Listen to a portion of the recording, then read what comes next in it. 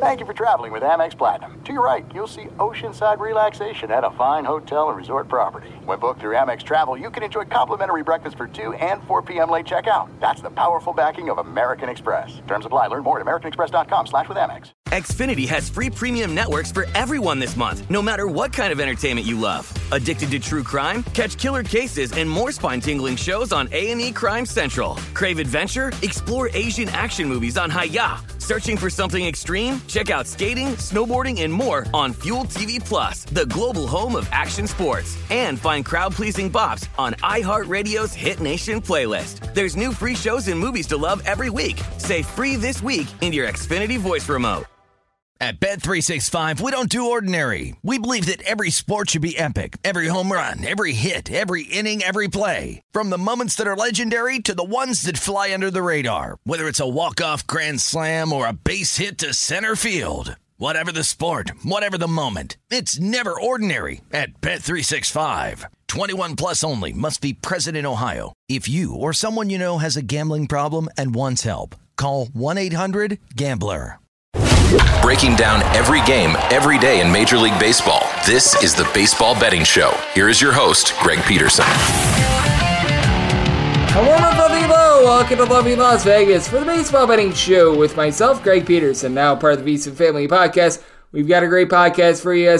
In segment number 2, we're going to be joined by Will Hill. He does amazing work here at VSiN, taking a look at so many different things. You ever go on VSiN.com, you're going to find so much of his work, and he's going to be joining us, taking a look at just how he handles this time of year with the All-Star break coming up in the next few days. I'll let you in behind the curtain. Not necessarily the world's most complex answer there. Sometimes just need a little bit of a breather or two, but we're going to be talking about that. We're going to be diving into the slate that we've got for Friday as well with him. So going to have a great time with Will in segment number 2, and then in the final segment, going to give you guys picks and analysis on every game on the betting board for this MLB Friday as we touch them all. If you do have a question, comment, segment idea, what have you for this podcast, you do have one of two ways we offer those in. First one is my Twitter timeline at unit_D1. Keep in mind, letters EM, they mean does not matter, so as per usual, please do send these into the timeline. Other ways, find an Apple Podcast review. If you rate this podcast 5 stars, it is very much appreciated. From there, you're able to fire in whatever you'd like to hear on this podcast via that 5-star review. Did not get in any Twitter questions today, but we had a good day of baseball on Thursday and got a little bit of cleanup for Wednesday as well. So let's dive in there, try to find some trends and try to get to know these teams a little bit better. Games from yesterday is Greg buzzing about. Here is the rowdy recap. In terms of the late slate on Wednesday, we did see the San Francisco Giants shut down the Seattle Mariners. 2-0 was the final in this one as Alex Cobb was just tremendous for the Giants. 6 scoreless innings, both Rogers Taylor and Tyler Longcumilio Duvall lend a scoreless inning. The Giants win this game despite going 0-8 with runners in scoring position, and Tommy Milone could have been worse. 2 runs, one of which earned, given up in 4 1/3 innings. Bullpen from there did their part. Taylor Saucedo, Justin Topa combined for a scoreless inning. Ty Adcock, 5 outs out of the bullpen scoreless. Matthew Festa, scoreless inning, but the Mariners, they then went 0-9 with men in scoring position themselves, so that was a little bit less than savory. Currently, I'm doing this as the Mariners are taking on the Houston Astros in their Thursday game, and this is one that is 4-0 going into the bottom of the 7th inning. George Kirby has been tremendous thus far. He's given up 1 walk thus far, so that's above his season average. Meanwhile, Eugenio Suarez and J.P. Crawford have went deep. 10th home run season for Suarez. Crawford is 8th. Those both came off of Ronald Blanco, who gave up 3 runs over the course of 6 innings, including those 2 home runs, and Seth Martinez gave up a run in an inning. So we shall see if the Astros are going to be able to come back in that one, as we're going to have a little bit of a cleanup on some of the Thursday games, as well as the Greg Peterson experience. That's now from midnight to 3 Eastern Time, 9 to midnight Pacific Time when it comes to VSiN every Monday through Friday. So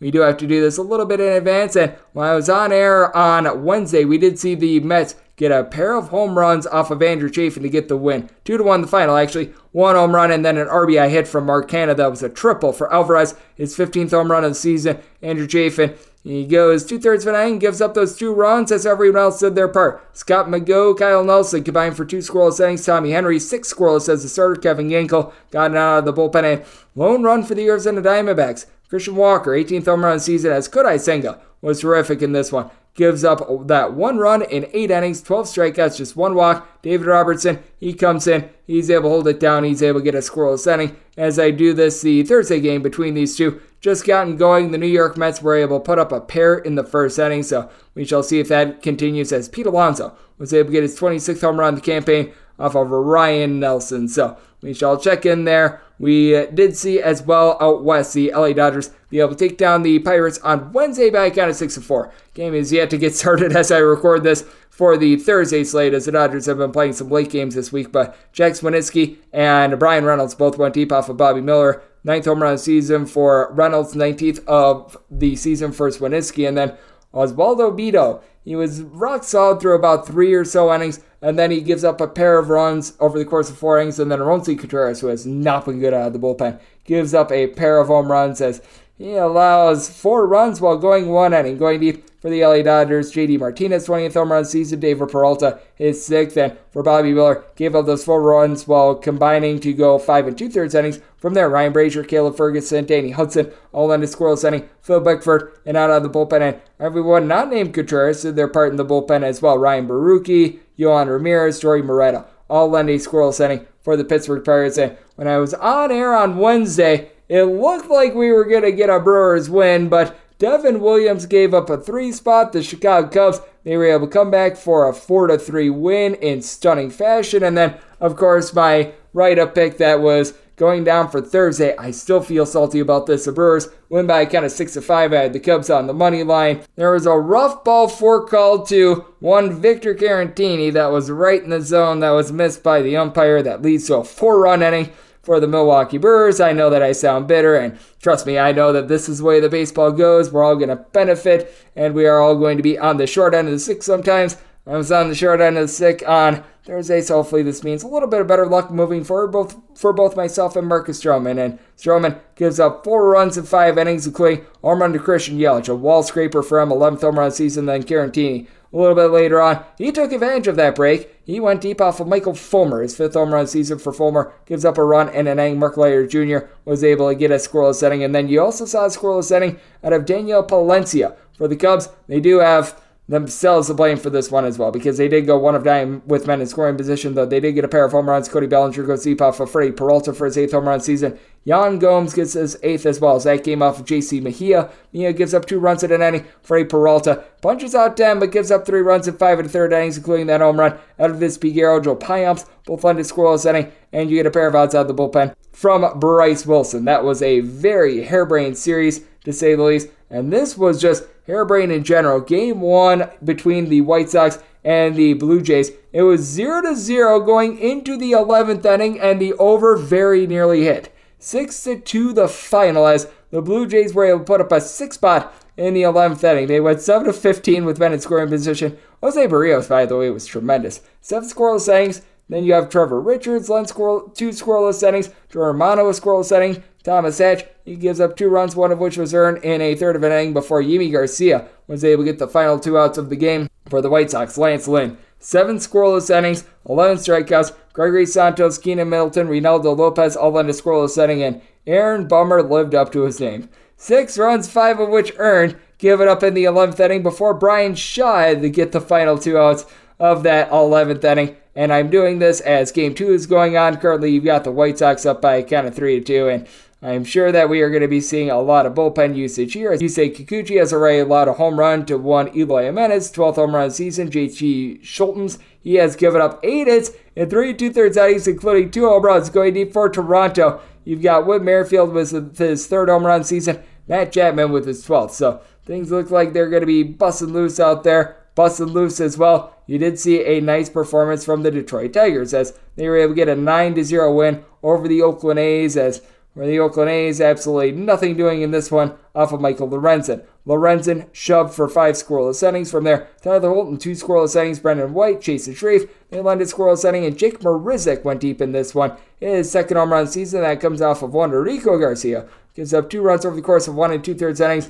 Hogan Harris, he was not a hero in this one. No Hogan's heroes, as he gives up 7 runs in 4 2/3 innings. Unless he took a strikeout prop, as he got 6 strikeouts, but Richard Lovelady, 12 outs out of the bullpen, and Jace Peterson, position player, was able to end a scoreless inning for the A's and to make the Peterson family proud. The Cincinnati Reds, another win to maintain their lead in the NL Central 5-4. They get it done in 10 innings against the Washington Nationals. And by the way, the Cincinnati Reds, second most runs scored over the last 32 days in Big League Baseball. So they have really been putting up some nice performances, as this was a start in which Mackenzie Gore just couldn't go very far. 1 1/3 inning scoreless, and he was taken out of the game very early. So it was a poo-poo platter of pitchers for the Washington Nationals. Mason Thompson, 2 2/3 innings, gives up 1 run. Jordan Weems goes 1 2/3 innings, allowing a run. Kyle Finnegan gives up a run in his inning of work. Hunter Harvey, he gives up 2 runs, one of which was earned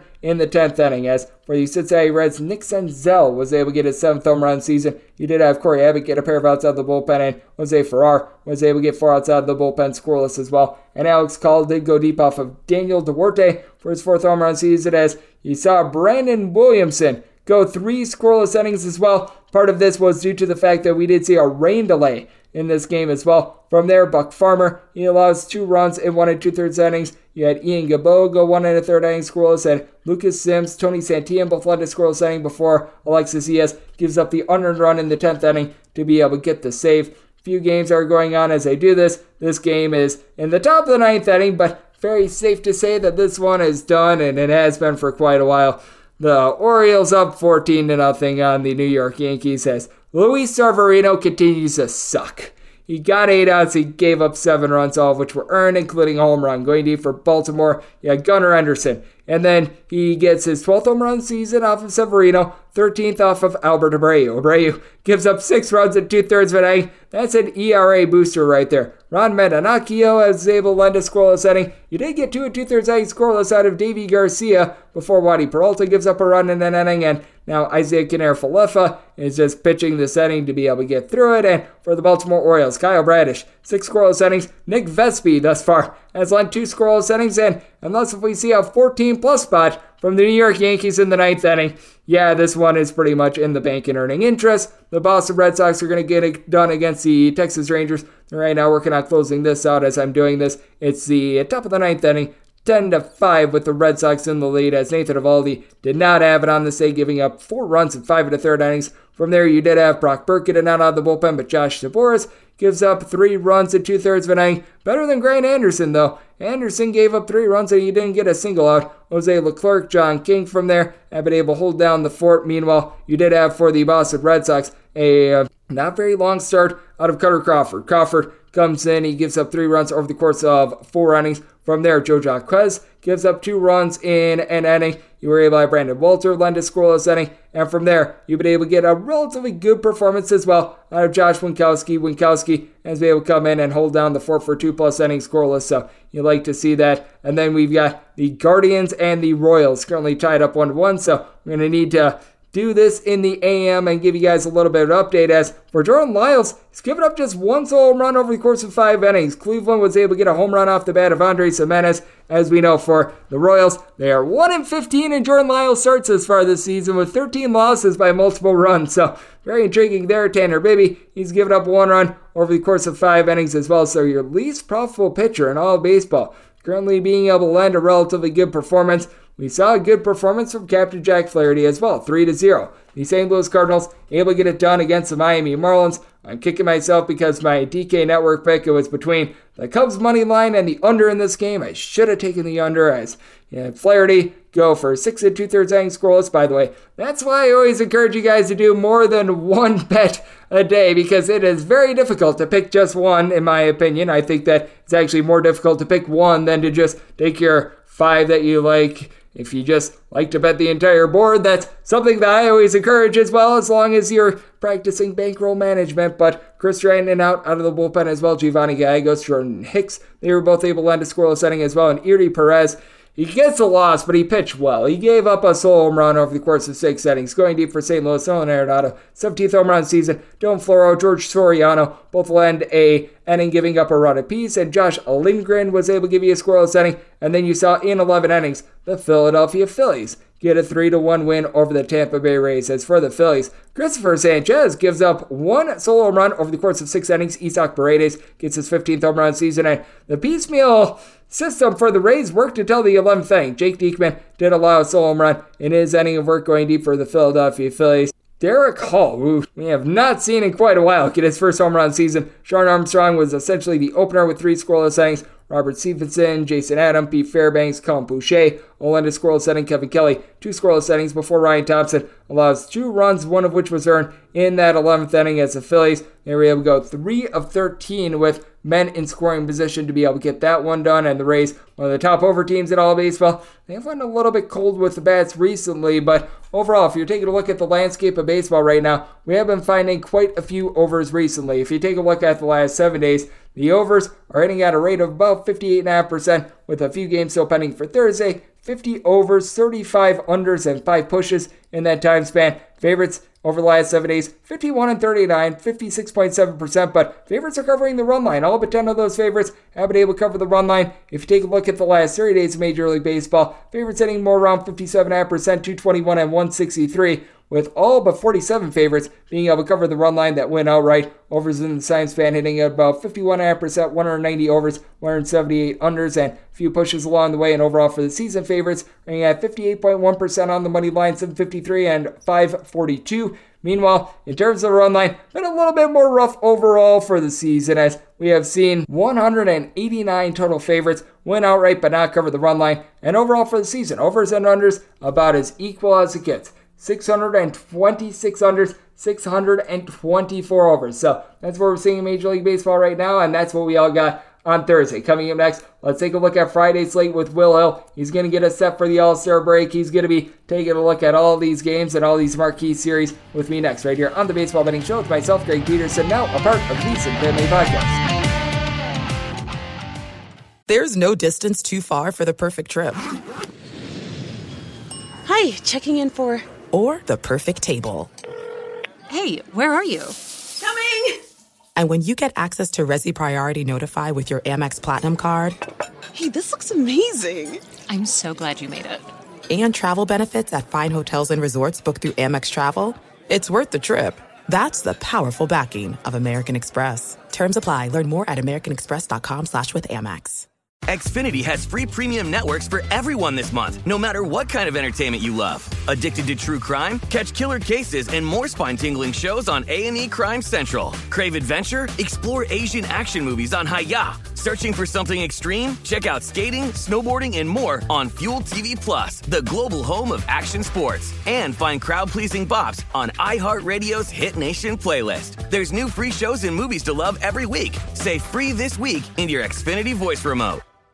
At Bet365, we don't do ordinary. We believe that every sport should be epic. Every home run, every hit, every inning, every play. From the moments that are legendary to the ones that fly under the radar. See for yourself when you sign up today and get $150 in bonus bets when you bet just $5. Whatever the sport, whatever the moment, it's never ordinary at Bet365. 21 plus only. Must be present in Ohio. If you or someone you know has a gambling problem and wants help, call 1-800-GAMBLER. Terms and conditions apply. There are some things that are too good to keep a secret. Like how your Amex Platinum card helps you have the perfect trip. I'd like to check into the Centurion Lounge. Or how it seems like you always get those hard-to-snag tables. Ooh, yum. And how you get the most out of select can't-miss events. With access to the Centurion Lounge, Resi Priority Notify, and Amex card member benefits at select events, you'll have to share. That's the powerful backing of American Express. Terms apply. Learn more at americanexpress.com/withAmex. Xfinity has free premium networks for everyone this month, no matter what kind of entertainment you love. Addicted to true crime? Catch killer cases and more spine-tingling shows on A&E Crime Central. Crave adventure? Explore Asian action movies on Hi-YAH. Searching for something extreme? Check out skating, snowboarding, and more on Fuel TV Plus, the global home of action sports. And find crowd-pleasing bops on iHeartRadio's Hit Nation playlist. There's new free shows and movies to love every week. Say free this week in your Xfinity voice remote. At Bet365, we don't do ordinary. We believe that every sport should be epic. Every home run, every hit, every inning, every play. From the moments that are legendary to the ones that fly under the radar. See for yourself when you sign up today and get $150 in bonus bets when you bet just $5. Whatever the sport, whatever the moment, it's never ordinary at Bet365. 21 plus only. Must be present in Ohio. If you or someone you know has a gambling problem and wants help, call 1-800-GAMBLER. Terms and conditions apply. Are you ready to become a winning sports bettor? Schedule a call with SBIA to find out how their service can make you a long-term winning player. They've developed an innovative algorithm that maximizes units returned, and they are so confident in their system that they offer a money-back guarantee. Sign up by October 31st and get their MBA package at no cost until they reach 10 net units. They treat sports betting like a business. So if you want to learn how to make your sports betting dreams a reality, visit them at SBIA1.com and check them out on social media at SBIA Sports. Breaking down every game, every day in Major League Baseball, this is the Baseball Betting Show. Here is your host, Greg Peterson. And we're back here in lovely Las Vegas for the Baseball Betting Show with myself, Greg Peterson, now part of the VSiN Family Podcast, and it is great to be joined by this man as Will Hill. He does an absolutely tremendous job here at VSiN. I know that he contributes so much to so many of our written work, so many of our guides, so many of the articles that you're able to find on VSiN.com. He does an amazing job taking a look at so many different fronts, including taking a look at the game of football, taking a look at baseball, you name it. He does it. You're able to follow him on Twitter at not the Will Hill, and the has 2 E's on the back half of it. And Will, it is always great to have you aboard. Thank you. Greg, what's going on, man? Thanks for having me. Always a pleasure. Huge fan of this show and of you, so fun to be on. Fun to have you aboard. I know that Will also does a great job with the Go Boys Discord as well. That's something that you do want to be checking out. And something that we are also checking out, Will, is the fact that in a few days we're going to be on All-Star Break Week, which means that things are going to be a little bit more, shall we say, bare in terms of betting options, especially if you're not someone that looks to bet Summer League. And even though I love basketball, I can't say that I'm going to be putting all my shekels down when it comes to something like that. But how do you handle this sort of time? Because this is going to be our last weekend that we're going to have until we do have a little bit more of an All-Star break time span. And I certainly do encourage people, if they're going to bet the All-Star game, probably not to be putting your full unit down on a game where players really don't get affected if they win/lose. But how do you just handle this time of year in general and just get set for the second half of the season? Yeah, I mean, we're all human beings. So, I mean, at some point, like if you're doing this 365, it's a good time to recharge your batteries. It's really the dead time in sports. And, you know, football's not too far away. If you're doing baseball every day, you know, it's a grind. So it's a good time to just, you know, recharge your batteries, maybe watch some shows, catch up on some movies, because not too far down the road, if you're doing this, you know, seriously, if you're doing this every day, football's going to be around the corner. So, you know, there is a human element. All right, you know what, players on the All-Star break, sometimes as bettors, we need a little bit of an All-Star break. So it's good to, you know, take some time. And I would disagree. I've had a lot of success. I think the unders, and of course the line's not up yet, I think the under has been a very profitable trend. I'm sure I'll be on it again in the All-Star game, because you just think about the nature of the game. It's a lot of starting pitchers who are used to going 5, 6, 7 innings. They come in for one inning, empty the tank, and just want to throw gas. And they're on the national spotlight, so they don't want to get embarrassed. Nobody wants to be the guy to give up 3 or 4 runs. Everyone's looking at you. So these pitchers, I think they come in motivated, and there's some unfamiliarity. You know, National League versus American League, you're not seeing, if you're in the NL West, now I know with Interleague you're seeing some of these guys once in a while, but if you're in the NL West, you're not seeing Shane McClanahan. I know he's hurt, but just an example. So I think there's some unfamiliarity. There's the aspect that the pitchers that are used to pitching 5 or 6 innings come in and, you know, want to impress for an inning. So I think the under is a good play, and it's a cliche, but it's a cliche for a reason. Good pitching beats good hitting, and you're just going to line up some nasty arms. So the unders have done well. I think I'll probably be on the under again here on Tuesday. Yep, I would not doubt that, if long as we don't get something completely harebrained. And we did see the under come through at Coors Field a few years ago as well. I remember, I forget who it was of the Angels, but they had someone completely out of position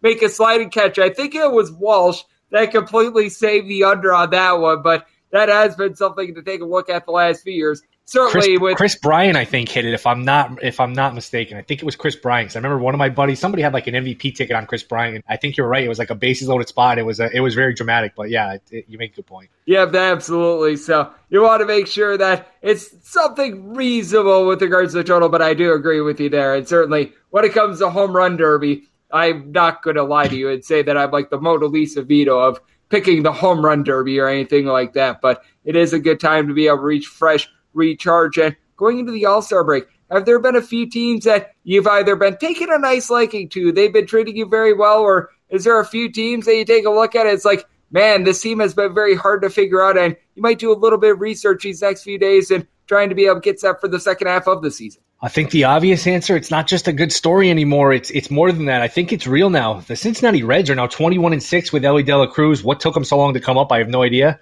They are now 10 games over 500. This is no longer like a cute story and, they're winning a game here or there. They had a little bit of a lull and you think, all right, maybe they're coming back to the pack. And then they just put the foot on the gas and really played great baseball this last week or two. They've been unbelievable.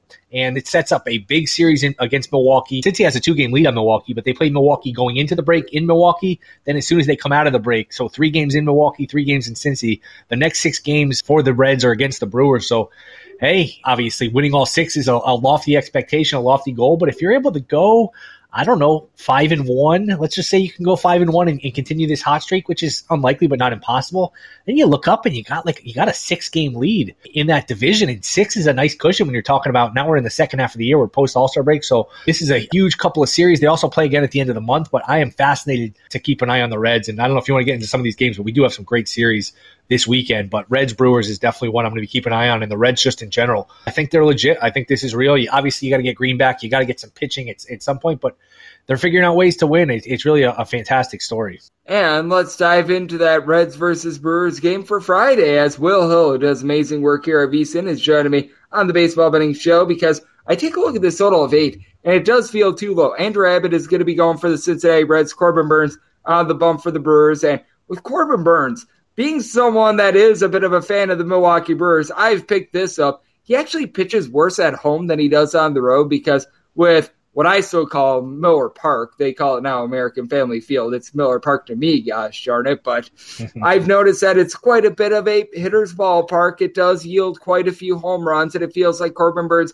does struggle a little bit more there. His ERA is about a half a point higher each of the last 3 years at home than on the road. And then with Andrew Abbott, he has been tremendous with a 1.21 ERA, much like we saw with Yuri Perez, though. I do think that there's going to be a little bit of regression here. He has been incredibly lucky on balls in play. I take a look at this total of 8, and I think that's too low. And with the Brewers, right around minus 125 to minus 130. I think it all depends upon whether or not Burnes is able to outpitch Abbott, and I tend to think that he should. You're following Milwaukee more than me. What's your take here on Burnes? Because a lot of people say, hey, the advanced numbers are down, the spin rate's down, and that goes back to, I think, August, September last year, where he hasn't been spinning the ball the same way. He's had some good performances here and there. Should I trust Burnes? It does look like a cheap price for Burnes, but I felt Burnes has maybe been a little overvalued these last couple weeks. I don't have a play in the game. I'm curious just your thoughts in general on Burnes. Oh, I think that Burnes is going to give up a few runs in this spot, but I also think that the regression monster is really coming for Andrew Abbott as well. So this is really a spot where what I like most is the over. I'm willing to trust Burnes on a relatively cheap price, but what I really think happens is that I think both of these starters give up plenty of runs. Should be fun. I mean, it should be a fun weekend of baseball. Brewers and Cubs, those games were interesting. A lot of back-and-forth games. So, man, who would have thought Brewers-Reds, last series before the All-Star break, is having a big series, being a big series coming into the season. But it's going to be a big one. I'm excited for it. I don't have any plays on it, though. I don't. Because I just don't know which way to go with Burnes. The advanced stats don't really like him, but I do think this is a little undervalued. So I got some Reds futures tickets. I'll be rooting on the Reds, but I don't have a play in this game. I think that this is going to be a great series. If what we saw in Brewers versus Cubs is what we're going to be getting in the NL Central the rest of the year, it is going to be fascinating, to say the least. This is another spot where I take a look at the over. And going into Thursday, by the way, overs over the last 8 days, we're hitting at north of 60%. So it's really getting hot out here across the country, and balls are flying in. I take a look at this total of 7.5 in the Marlins versus Phillies game, and this just feels too low for me.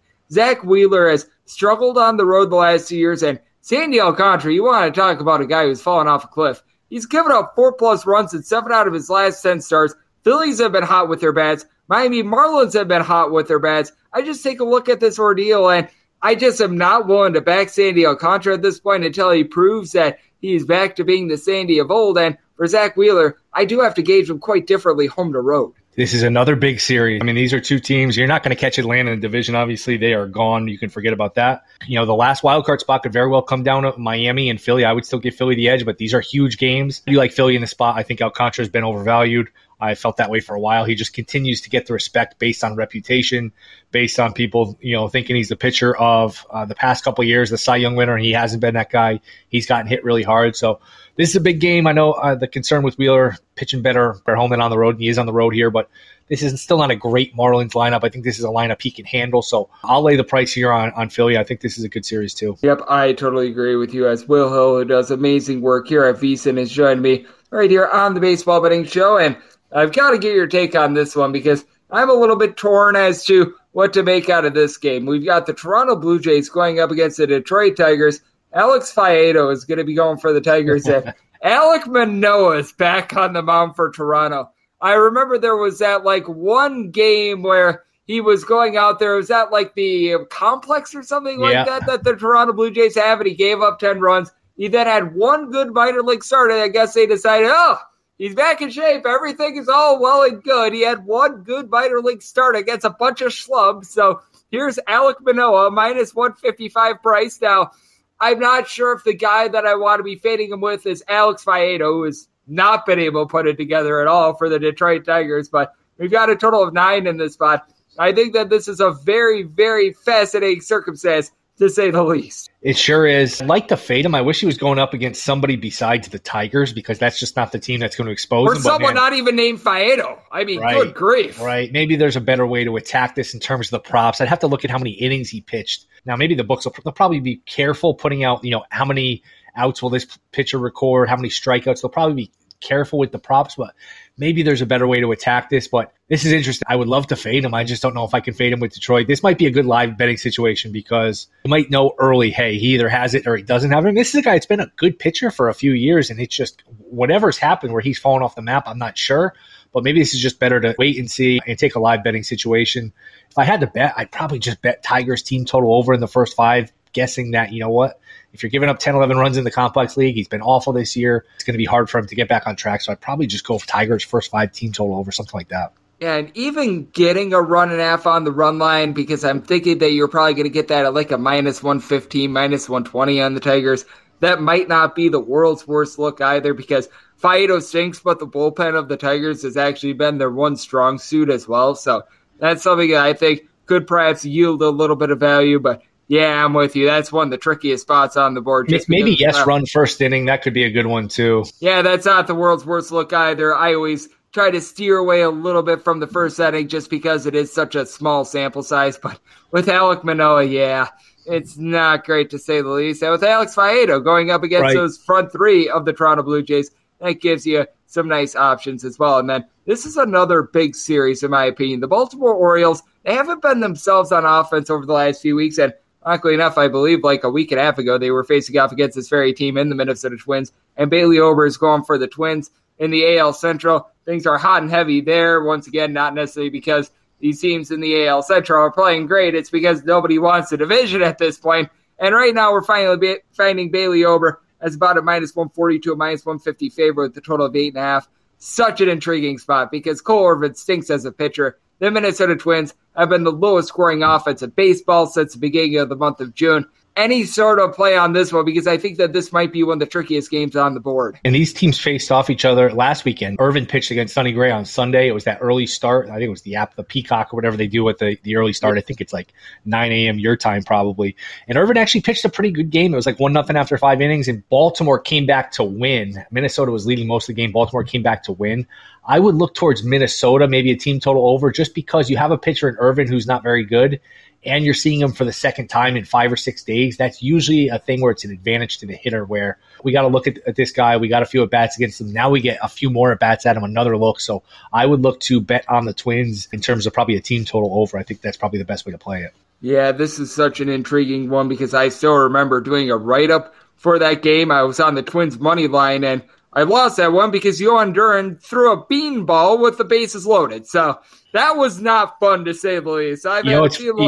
You know, it's funny. I had the Twins in my bet slip. I said, you know what? This is the early game. I don't want to sweat out bullpens. It was a Sunday noon game here on the East Coast. I switched it. I did first 5, and they were up 1-0 after 5. It got sweaty because Baltimore loaded the bases, and they had man on second with nobody out. But I avoided that one just because, you know, I want to bet on Graver serve, and I think that's sometimes just a better way to attack it with the first 5 innings. So there's certainly times it goes the other way where, you know, they lose the first 5 or they tie the first 5 and then they win the game. But that was one that actually worked out. There are just so many intriguing circumstances like that as well, and it is very difficult when you do take some of those early games as well. I do tend to go towards a little bit more of unders when it goes to those early games because we're going to be seeing quite a few of those on Saturday and Sunday. I'm not sure if you feel the same way, but especially when you have a night game on a Friday or a Saturday, I always think the biggest people that really are deficitaries, because you have beneficiaries, and then I call them deficitaries. I always think that it's the hitters because they just played the night before, everything like that. The starting pitcher is fresh. He's able to tune up for it. I tend to lean towards more unders when it comes to those situations. I can understand, especially if you get those games, they start like the 4 or 5 o'clock range where there's some shadows and the ball's going into the light, out of the light. It makes it even tougher for the hitter. So, yeah, I think that's probably a decent angle.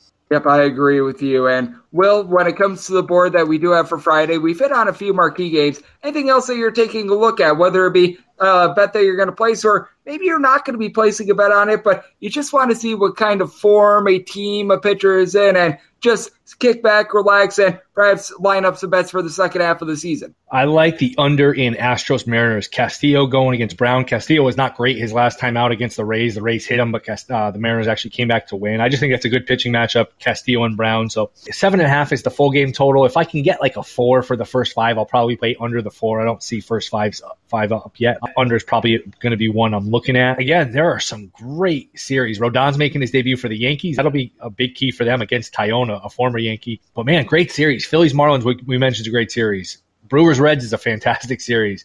The Braves versus the Rays, probably the 2 best teams in baseball facing off in Tampa. And then sort of a sneaky underrated series. The Mets and the Padres, both teams have quietly started to play a little better, strung together a few wins. You keep waiting for them with all that talent, all that payroll to finally get back on track and creep back into the playoff race. If somebody can sweep this series, they're sort of back in the mix here where I think both teams, as we're talking now, are like 6 games out of a wild card.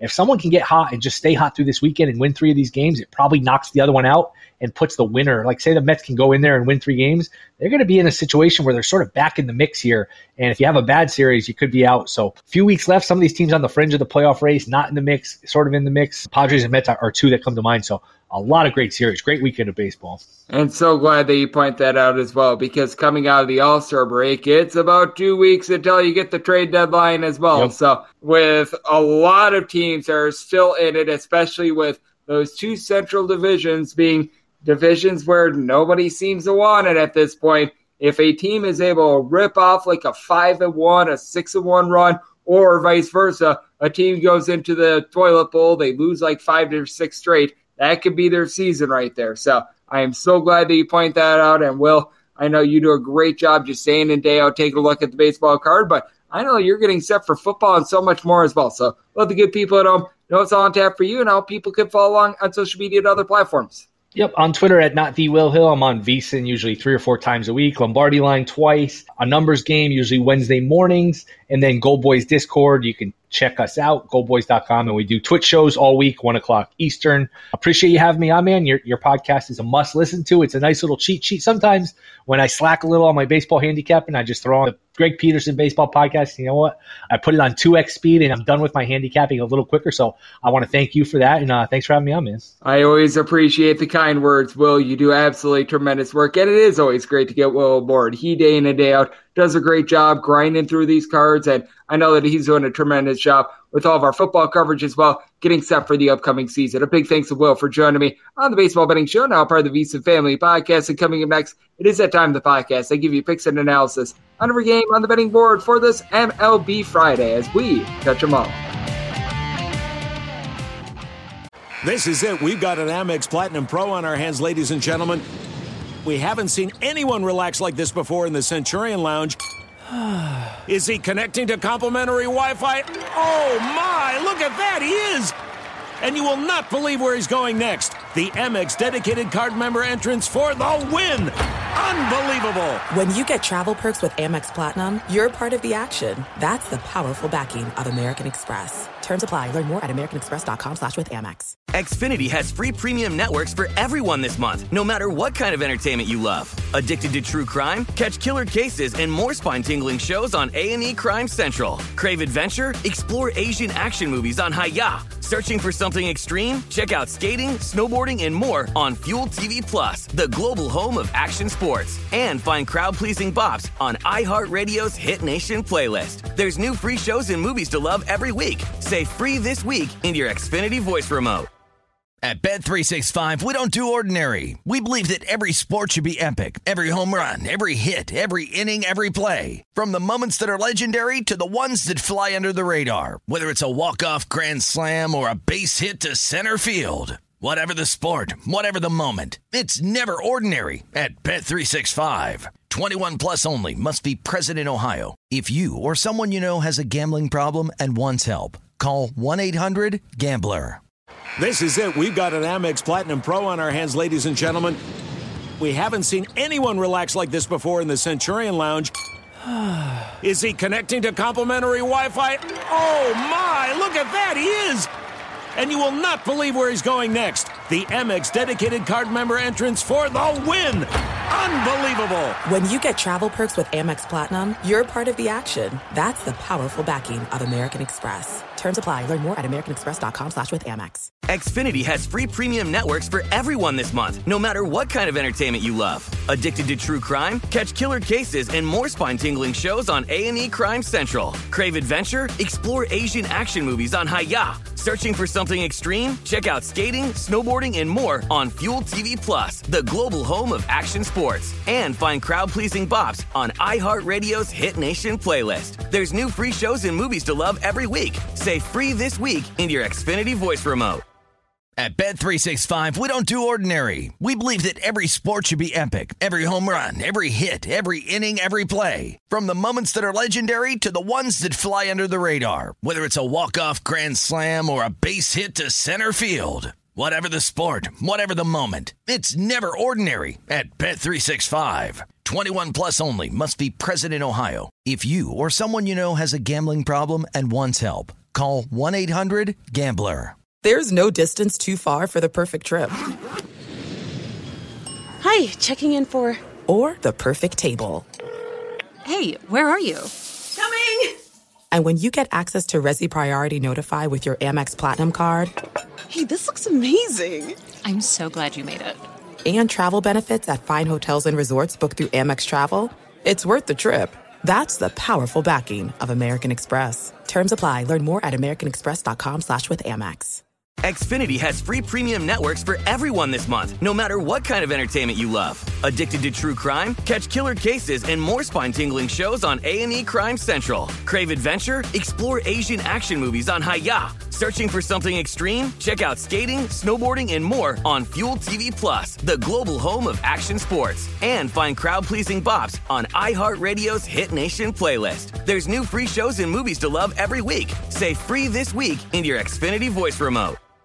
At Bet365, we don't do ordinary. We believe that every sport should be epic. Every home run, every hit, every inning, every play. From the moments that are legendary to the ones that fly under the radar. See for yourself when you sign up today and get $150 in bonus bets when you bet just $5. Whatever the sport, whatever the moment, it's never ordinary at Bet365. 21 plus only. Must be present in Ohio. If you or someone you know has a gambling problem and wants help, call 1-800-GAMBLER. Terms and conditions apply. Breaking down every game, every day in Major League Baseball. This is the Baseball Betting Show. Here is your host, Greg Peterson. And we're back here in lovely Las Vegas for the Baseball Betting Show with myself, Greg Peterson, now part of the VSiN Family Podcast.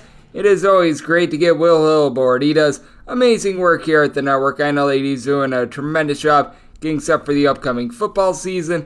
Does a great job on the baseball front, does a great job. Take a look at everything out there in the northeast part of the country. He's a part of that Gold Boys Discord, does a little bit of everything, and does so also well. Always great to be able to get him aboard. Big thanks to Will for joining me in the last segment. Now it is that time of the podcast. I give you picks and analysis on every game on the betting board for this MLB Friday as we touch 'em all. If a game is listed on the betting board, Greg has a side and a total on it, so it is time to touch 'em all. Do note that as per usual, any changes that are made to these plays will be listed up on my Twitter feed at @GUnit_81. We are going to be going in Las Vegas rotation order. This is where we go with the National League games first, then the American League games, any interleague games. Those are going to be at the bottom. That'll keep things all nice, neat, clean, and easy. So without further ado, let's dive in, and let's start out with my DK Network write-up pick. 901-902 on the betting board. It is the Philadelphia Phillies on the road facing off against the Miami Marlins. Sandy Alcantara is on the bump for the Fish, and Zach Whelan and Dylan Wheeler is on the bump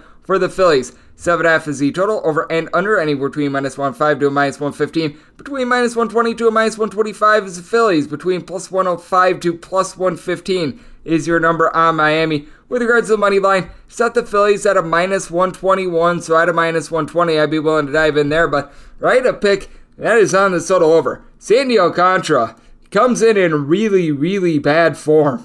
He has given up at least 4 runs in 7 out of his last 10 starts, and it feels like all the innings they logged last year are really starting to take a toll, because what I've noticed is that first time through the lineup, he's actually not been too bad. First 2 times through, he's given up a home run every about north of 35 or so at bat, so he's not giving up a ton of hard contact. Opponents, first 2 times through, hardly hitting above a 225.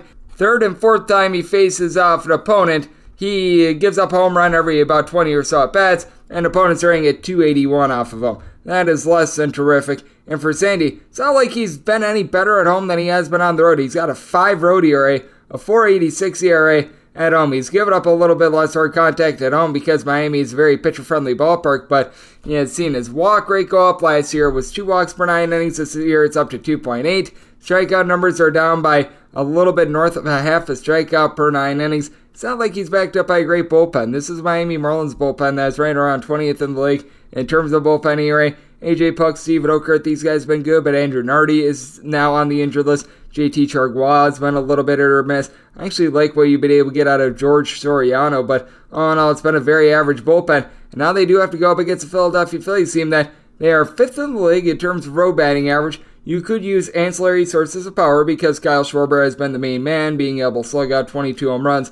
Needs to work on that .85 average that he had going into yesterday, but you've got other guys doing a great job reaching base. Bryson Stott, Bryce Harper, along with Nick Castellanos. All these guys entered into yesterday, hitting at least a 300. Again, you need more power out of Bryce Harper. 3 home runs to 200 at-bats is just not cutting it, but you've got guys that are doing a very solid job reaching base. It's been a rough year for Trey Turner, but he's been able to pick it up just a tad. Brandon Marsh has been solid as well. For the Phillies, their bullpen has actually been quite good over the last 35 days. They've been a top 8 team in the league in terms of bullpen ERA in this time span. Your 2 best guys thus far this season has really been Jose Alvarado and Andrew Vasquez with a sub-2 ERA, but Craig Kimbrell, last 2 months, he has really been able to pick it up. They're without Sir Anthony Dominguez, but we've seen other guys be able to step up. Gregory Soto still having a rough year, but it's getting better from Jeff Hoffman has been able to give you some long relief as well. And then for the Miami Marlins, this is a team that's gotten hot at just the right time. They're hitting a 278 overall for the season at home. This was going into Thursday.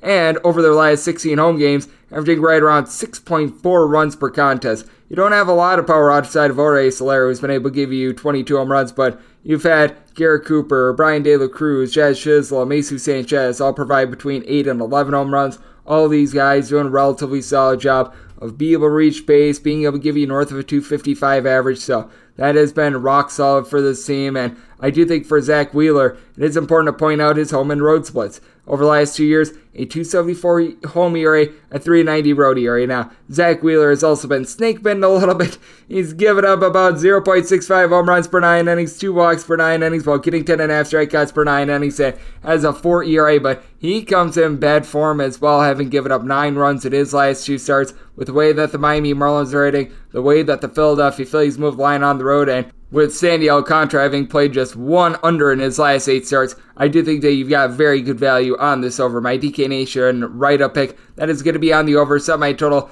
to where even at an 8, I'd be taking a look at the over. And with the Phillies, want to lay up to a -120 on the money line. 903, 904 on the betting board. It is the Cincinnati Reds. Yes, we are in Cincinnati. They're under the road. They're facing off against the Milwaukee Brewers. Corbin Burns goes for the Brew Crew, and you've got Andrew Abbott on the bump for Cincinnati. Total on this game is 8, over and under both at minus 110. The Brewers are between minus 125 to minus 130 favorites. Between plus 105 to plus 120 is your number on Cincinnati. I did set the Brewers at a minus 158, and this is knowing that Corbin Burnes, honestly, has not been the same pitcher when he has been at home rather than on the road. Really, the last few seasons in general, even when he won his Cy Young Award, he had an ERA about a half a point higher when he was at home rather than on the road, and that's just because at what I still call Miller Park, it's American Family Field, but it's Miller Park to me, gosh darn it. He just gives up more home runs. Thus far this season, about 1.35 home runs per 9 innings given up at home, more like 1 home run per 9 innings on the road, which is why he's got a 3.76 road ERA compared to a 4.27 home ERA. Reason why I did make the Brewers such a demonstrative favorite is that I just don't have any faith here in Andrew Abbott being able to keep up the incredible numbers that he's had to begin his career. And for Andrew Abbott, he is going to be a really nice pitcher for a very long time to come. I remember he pitched in the College Baseball World Series a few years ago, but he's got a .121 ERA to a 3.48 fielding independent. The 10 strikeouts per 9 innings is nice, and he is coming off of getting 8+ strikeouts in each out of his last 3 starts. He does give up the free pass a little bit, though, giving up north of 3 walks per 9 innings, has been quite fortunate on balls in play. Opponents throwing a $190 on balls in play right now. I mean, that's just absolutely ridiculous, and you'd have a Milwaukee Brewers team that, this is not an offense that you necessarily want to be backing too much. Entering into Wednesday, this team was last in the National League in terms of both home batting average and just overall batting average, but you've had Christian Yelich be able to heat up for this team as he has been able to slug out a double-figure amount of homers. He's the one guy that's really reaching base, a 380 on base out of him. You've got Brian Anderson, who's been able to give you about a 317 on base AR without Rowdy Tellez now, which that's rough. Joey Wiemer, Willie Adames, they both have a double-figure amount of homers, both of these guys, so hitting for less than a 210 and less than a 295 on base, so that's a little bit of an issue. But you do take a look at the Cincinnati Reds, and this is a bunch that it's a little bit of a hodgepodge when it comes to their overall pitching. They're a league average bullpen. They're not great. They're not terrible. You've got a lot of guys like Buck Farmer, Alex Young, Daniel Duarte, Alexis Diaz. These are a bunch of guys posting up right around about a 3.2 to a 3.6 ERA, other than Alexis Diaz, who's been very solid as a closer. But I do take a look at this Reds bunch, and they need a little bit more power themselves. Now, they're going to be playing in a ballpark that it's not too bad for being able to hit out the deep ball. And for the Cincinnati Reds, other than the Atlanta Braves over the last 3 days, they've been the highest scoring offense in the National League. You've had Spencer Steer, Jonathan India, along with Jake Fraley. I'll be able to give you a double-figure amount of homers. All these guys are giving you at least a 343 on base. Elly De La Cruz has been down a little bit since getting that cycle, but seems like he's starting to pick it up a little bit more once again. He's going to be a little bit up and down as a rookie, but you've also been able to have someone like Matt McClain be able to hit for nearly a 300 for this bunch as well. And then for the Milwaukee Brewers, just a good old game of can we get the ball to Devin Williams. Recognize he blew the save a few days ago, but all in all, this guy has been very solid. And then you've got Elvis Peguero, Joel Payamps, who are able to give you a sub-3 ERA. But then from there, it is a little bit of a mystery as to what you're going to be getting. I do think that Corbin Burnes is going to be able to bounce back in this spot. The Reds, they're one of the top teams in terms of on-base percentage, but they're in the bottom 5 in terms of home runs on a per-at-bat basis when they are on the road as well, which I do think is going to be helping out Burnes. So I do think that he does give up some runs in this spot. I did set my total at an 8.7. I do think that the regression, though, going to be very real for our good friend and Mr. Abbott. So I did set the Brewers more around a minus 155 on the money line. Going to be willing to lay it here with this 8. I'm also going to be taking a look at the over. 9-5, 9-6 on the betting board. It is the Arizona Diamondbacks. They are going to be playing us to the Pittsburgh Pirates. Zach Gallen gets a start for the Arizona Diamondbacks, and it is good old to be determined on the bump for the Pittsburgh Pirates. This is a game that is presently off the board. I was projecting as if we were going to be getting Rich Hill on the bump for the Pirates, and as long as we do get Rich Hill versus Zach Gallen, I'm willing to make the total to where a 7.5 or less. I'm going to be taking a look at the over, and 8 or higher. I'm going to be taking a look at the under, and the Diamondbacks, a minus 243 favorite, willing to lay more like a minus 130 or so with regards to the run line. Zach Gallen has been absolutely dominant at home thus far this season, which is why I did set a relatively low total, even though Rich Hill, he is doing for regression. If you take a look at the raw numbers of Rich Hill, it's not necessarily horrible. He's 7-8. He's got a 4.50 ERA. I mean, is he lighting the world on fire? No, but he's not the guy that you're looking at as like the biggest fade in the history of forever. He's been able to get in the neighborhood about 8.5 strikeouts per 9 innings, but the barrel rate is extremely high with him. And he's backed by a Pirates bullpen that has been struggling recently. First 2.5 months of the season, this was a top 10 bullpen in terms of ERA. Pittsburgh Pirates over the last 30 days, second worst in terms of bullpen ERA. They do get Yohan Ramirez back at the fold. He and David Bednar have been able to give you a sub 3.3 ERA, but you take a look at the way that Dory Moretta has been pitching, that has not necessarily been too terrific.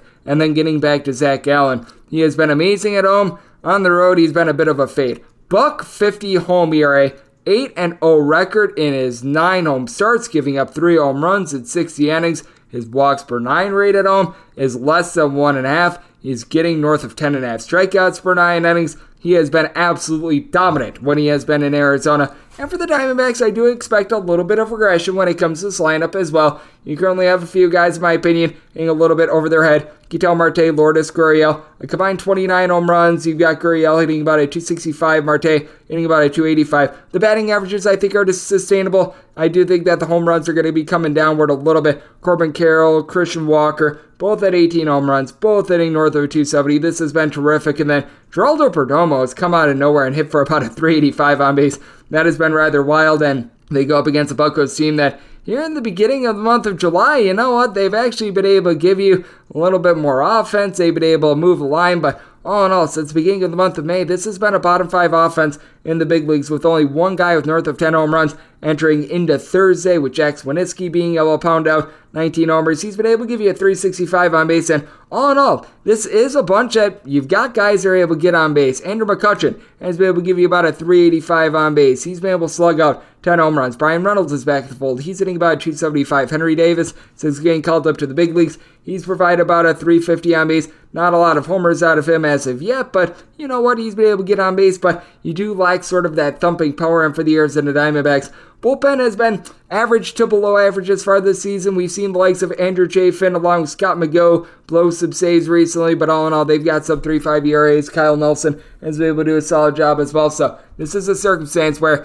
as long as we are getting our good friend Rich Hill going up against Zach Gallen, I'd be willing to lay about a minus 130 on that Diamondbacks run line. I would need at least plus 244 to back the Pirates on the money line, and 7.5 or less. Take a look at the over, 8 or higher. Going to be diving in on the under. 907, 908 on the betting board. The New York Mets hit the road to face off against the San Diego Padres. Yu Darvish goes for the Pods, and Justin Verlander is on the bump for the Mets. 7.5 is the total. Over is minus 120. The under is even, with the Padres going to be getting them between minus 118 to a minus 125, between plus 105 and plus 110. Your price on the Mets. For the Mets, I need at least a plus 145 to take a shot here. Justin Verlander is just not the pitcher that he was a few seasons ago and has really been struggling on the road this year. If it were Justin Verlander at home, I might be a little bit more inclined to be able to back him. He's been coming in a little bit of better form as he has given up 0 1 runs in 3 out of his last 4 starts. Guess where all 3 of those starts were? At home. The one outlier start came on the road, so that I think is very important. He's down with his strikeout numbers, only about 7.5 strikeouts per 9 innings. He's given up about a home run per 9 innings, which that's not necessarily the issue, but you just take a look at the way that he's been able to perform in New York thus far this season. He's got an ERA that is below a 2.20 at home. Meanwhile, it's a 5.67 on the road. Recognize that one of those starts was in Coors Field, but the Colorado Rockies aren't necessarily hitting the same at home this year as they have in past years as well, so that's been a big issue. Meanwhile, for Yu Darvish, he has been on the struggle bus this year as well. 4.84 ERA. He's still getting 9.5 strikeouts per 9 innings, and he has been incredibly unlucky. He gives up about 1 home run per 9 innings. The fielding independent is a full point lower than his actual ERA, and for Yu Darvish, ever since he's gotten to San Diego, he has been significantly better at home rather than on the road. His ERA in the last 3 years has been about 2 points better at home than on the road, and this year it's not like he's been great at home, but certainly has been significantly better at home than on the road. 3.64 home ERA,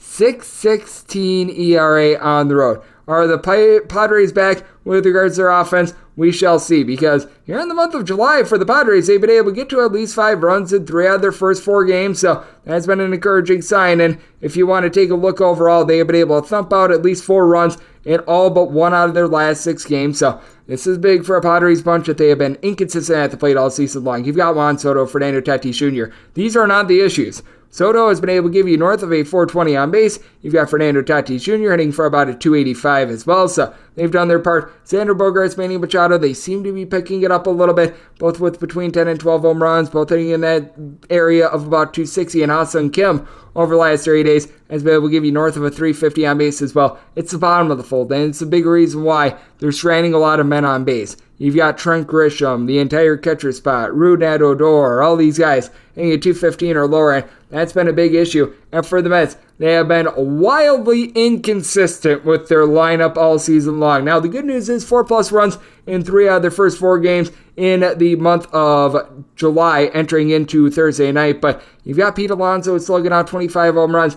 Not really moving the line, though. He's hitting for about a 215. That's a little bit of an issue. And you've had Daniel Vogelbach not really be able to give you anything at all. Francisco Alvarez and Francisco Lindor both give you thumping power. A combined 32 home runs, both hitting at 221 entering into yesterday. Brandon Nimmo has been able to move the line 375 on base. And Tommy Pham has been one of the hottest hitters on the planet ever since his Twitter beef. Over the last 3 days, hitting about a 335. Thumping power way up with him, as he's been able to hit a few home runs recently as well, so that's been very encouraging to see. And for the Padres, I recognize that the bullpen recently hasn't been as good as it has been for the entirety of the season, but all in all, it has been a relatively solid bullpen over the last 30 days. Padres are 25th in the league in terms of bullpen ERA, but the Mets are 23rd in that time span. And if you look at the entirety of the season, the Mets have been dysfunctional with their bullpen, 21st in the league in terms of bullpen ERA. Padres still hovering right around 6th, and for the Padres, reinforcements are back. Domingo Tapia, along with Tom Cosgrove, who are out for much of this bad stretch. They are now back to the fold. A pair of guys are able to give you a sub-3.3 ERA. Been able to get some good results out of Nick Martinez as well. Josh Hader, we all know what he's capable of. And then for the New York Mets, it's all about finding someone to be able to get the ball to David Robertson. Robertson has had a blown saver too, but all in all, he's done his part. You got Brooks Raley, who's been able to give you a sub-3 ERA. And then they're mixing and matching with Dominic Leone, TJ McFarland, Trevor Gott, Adam Ottavino. It's just not been a tremendous situation. I do think that Yu Darvish should be able to perform better in this spot, and I do think that both of these pitchers are going to be able to pick it up. San Diego provides a very pitcher-friendly ballpark, but here at a 7.5, I feel like this is just a little bit of a name brand total here. I set my total at 7.7, so getting a 7.5, I'm going to be willing to take a look at the over in this spot. I do think that Darvish is going to be able to perform better here at home, so we'll take the Padres on the money line to go along with this total over 909, 910 on the betting board. The Colorado Rockies are on the road going up against the San Francisco Giants. We know that it's going to be Ross Stripling for the Giants. Right now, it's looking like Austin Gomber going for the Colorado Rockies. It might be someone like a Connor Siebold, though. This is a game that is totally off the board. I am currently assuming that we get Austin Gomber, and if we get Stripling versus Gomber, set the Giants at a minus 222 on the money line, would be willing to lay up to a minus 115 on the run line, and 9 or less will be taking a look at the over 9.5 or higher to the under. Now, with the Colorado Rockies, the offense just has not been able to get going all season long. Bottom 3 in the big leagues in terms of home runs on a per-game basis when they are on the road, but reinforcements are back. CJ Cron has been able to come back from injury. Chris Bryant as well. These are a pair of guys that have been missing throughout much of the campaign, so I think that that's going to be able to give them a little bit of thumping power now. With the Colorado Rockies, just because they play at elevation, when they go from home to road, that always affects them. 278 home batting average compared to a 233 on the road. That has been very much less than savory. And I mean, for the Colorado Rockies, the home and road splits are actually a little bit less this year than they have been in past years. In past years, we've seen it be really bad. They're averaging about 4.07 runs per game at home, more like 3.7 on the road. Last year, they were averaging more like 3 runs per game on the road. So we've actually seen improvement. Ryan McMahon, 13 home runs. He's been able to hit for about a 340 on base. You've seen Randall Grichuk, Elias Diaz, both be able to hit north of a 275. So they've been able to get a little bit of something there. It's still a relatively rough rough offense going up against the San Francisco Giants team that has really been able to shape up with their bullpen. First 45 games of the season, this team was the worst in the National League with this regard. You take a look over the last 30 days, and this bunch has been number 3 in the National League in terms of bullpen ERA. Overall for the season, they're back above average, as you've had both of the Rogers brothers, along with Ryan Walker, Camilo Duvall. These are guys giving you a sub-3.3 ERA. They've done a very good job of holding down the fort, and for the Giants, they do play lower scoring games at home just because the thumping power is just harder to have it when you're playing at Oracle Ballpark. It's a very pitcher-friendly ballpark. They average between 1.4 to 1.5 home runs per game on the road. At home, this falls to right around 1, and it's a team that really relies upon those righty-lefty splits, as you've got Lamonte Wade Jr., Thairo Estrada, J.D. Davis, Blake Sabel, Mike Yastrzemski, all with between 9 and 10 home runs. All these guys hitting at least a 250, and you've got Wade Jr. being able to give you about a 410 on base. Michael Conforto leads the way with 12 home runs, but this guy has not gotten a home run in an eon. It has been quite a while for him as well, but all in all, you've got so many guys like a Jock Peterson, like a Patrick Bailey, that they all just contribute to the cause with the Colorado Rockies. The bullpen honestly wasn't bad the first few months of the season since Brent Suter has went down, though. They have really fallen off. Daniel Bard has still been solid. He's been able to give you sub-3 ERA. Brad Hand is starting to experience a fall. Pierce Johnson just should not be in games in general. He has not been good. Fernando Abad has been very bad for this team as well. And then for Ross Stripling, I don't think he's going to be any more than a guy that fills 3, maybe 4 innings for this bunch, as you take a look at his last 4 overall appearances. 3 in the 3rd innings, 3 in the 3rd innings, 3 innings, 2 innings. So I do think that this is going to be a spot where he's sort of what I always like to call an opener plus. He has really struggled this year, 6.51 ERA. I do think that he's going to be able to get through the Colorado Rockies lineup once. He's been a little bit unlucky on balls and play, 10 home runs, give it up in 37 and 3rd innings. Got very lucky with the Blue Jays last season. I do think that things iron out. I do think that Stripling gives up a few runs here, but Austin Gomber, assuming that we do get him, 6.64 ERA. He has been quite a bit better recently and has been better on the road than he has been at home. 4.93 road ERA, 7.84 home ERA, but assuming that it is Gomber, I'd be willing to lay up to a minus 115 on that Giants run line. Would need at least plus 223 to take a look at the Rockies. 9 or less, looking at the over 9.5 prior to the under end. If it's on Austin Gomber, probably not going to see too much movement with this game unless if it's like Carl with a K Kaufman, in which case the Rockies become an even bigger fade. 9-11, 9-12 on the betting board. The Detroit Tigers play us to the Toronto Blue Jays as Alek Manoah goes for the Jays and Alex Faedo is on the bump for Detroit. Detroit is an underdog between plus 130 and plus 138. Meanwhile, between minus 148 and minus 155, your number on Toronto 9 to 9.5 is the total, or the 9 over. Same between minus 120 to a minus 125. Unders any between even and plus 105 on the 9.5. Unders minus 120. The over is even. I did set my total at a 9.3. The Tigers have actually been a top 12 offense in terms of runs per game since the beginning of the month of June. I have no idea where it's coming from, but they've been able to generate some runs recently, and you know who's pretty good at giving up some runs? Our good friend Alex Faedo along with Alek Manoah. So yeah, this has been rough to say the least for Faedo. He's making his first start since really late May. Posted up a 5.54 ERA. He's been able to get 9 strikeouts for 9 innings. And to the credit of Alex Faedo, he has given up 2 walks in 26 innings thus far this season. He's giving up north of 2 home runs for 9 innings. So just a guy that in general is not really cut out to be a big league pitcher in my opinion. And then for Alek Manoah, he had 1 good minor league start and the Toronto Blue Jays decided, screw it, we're just going to put him back up at the big league level. At the complex game that he had like 2 weeks ago, he gave up 10 runs. It's really hard to have any faith whatsoever in Alek Manoah. Now, I will say this about Manoah. He's got a 4.20 road ERA compared to an 8.68 home ERA thus far this season. I have no idea where that comes from, but yeah, he's been terrible, giving up about 6 walks per 9 innings. Yeah, you know who else has been terrible? The Detroit Tigers, all in all for the season, but they've been able to find a little bit more recently, and it's come with Riley Green currently being on the injured list. Matt Vierling, Gary Carpenter are a pair of guys hitting at 275. Don't have a lot of thumping power. Spencer Torkelson, Jake Rogers are really the lone 2 guys with north of 8 home runs on the team, with a combined 23 between the 2 of them. And both of these guys, Javi Baez, Jake Marisnik, Andy Ibanez, are all hitting sort of in that fold of about a 220 to 225, except for Rogers, who's hitting more on the Mendoza line of a 200. But yeah, it's not great there. And for the Tigers, I was talking about this with Will Hill. They've got one thing going for them. Bullpen has been relatively solid. The likes of Tyler Holton, Jose Cicerno, Jason Foley being able to give you a sub-3 ERA. Alex Lang has been a little bit up and down, but I trust in him a little bit as well. It's a Tigers team that is about league average with regards to their bullpen ERA. Meanwhile, with the Toronto Blue Jays entering into their double dip against the Chicago White Sox, this was a top 12 team in terms of bullpen ERA as well. Jay Jackson, when he's been given opportunities, has been solid. Tim Mesa, Eric Swanson, sub-3 ERAs. I still like Jordan Romano as a closer. Bowden Francis is a guy that can give you a little bit of long relief as well. They might need some long relief with the way that Alek Manoah pitched recently. 9.5 is a little bit too rich for my blood, but if you get a 9, I'm going to be willing to take a look at the over in this spot. And with the Tigers, set them at a plus 146. I was willing to lay up to a minus 146 with the Blue Jays, but if you're looking at getting a run and a half with the Detroit Tigers, I'm right now finding that at a minus 120. That's where I'm looking. I was willing to lay up to a minus 122, getting a run and a half with the Detroit Tigers. So I'm going to be looking at that Detroit Tigers plus a run and a half run line, just because I'm going to be quite honest with you. I don't know what to make out of this game, but here tonight, looking at the over to go along with that plus 1.5 run line. 9-13, 9-14 on the betting board. It is the Cleveland Guardians. They are playing against the Kansas City Royals. Daniel Lynch is going to be on the bump for the Royals, and Aaron Zavalli is on the bump for the Guardians. The Guardians are between minus 182 to minus $2 favorites. They're between plus 160 and plus 170. Your number on Kansas City, 8.5 is the total. The over is between minus 105 to minus 120. The under is any between even and minus 115. And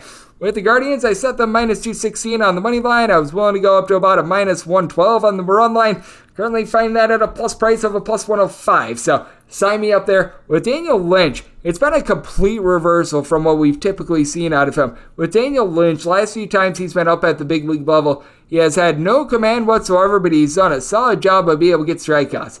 Thus far this season, Daniel Lynch, 6.1 strikeouts per 9 innings, but has lowered the walks to about 2.8 walks per 9 innings. So there you go. With Daniel Lynch, about a 4.14 ERA compared to a 4.84 fielding independent. He's given up 3+ runs in 3 out of his last 5 starts, so he's been a little bit up and down with that regard. So I do make this a very interesting circumstance, especially with Aaron Zavalli being all over the place as well. And the reason why he's been all over the place is that he just simply has not been able to stay healthy. With Zavalli, and he's been up at the big league level thus far this season, he has been solid, but the advanced numbers show that there should be a little bit of regression. When Zavalli was doing his minor league rehab appearances, his swing and miss stuff was way up. We haven't really seen that translate to the big league level quite yet. He's got a 4.08 fielding independent compared to a 2.96 ERA after he had the exact opposite. He had a fielding independent that was a point lower than his ERA last season. He is just an interesting pitcher in that he either gets super lucky or he gets super unlucky. He never gets the deserved results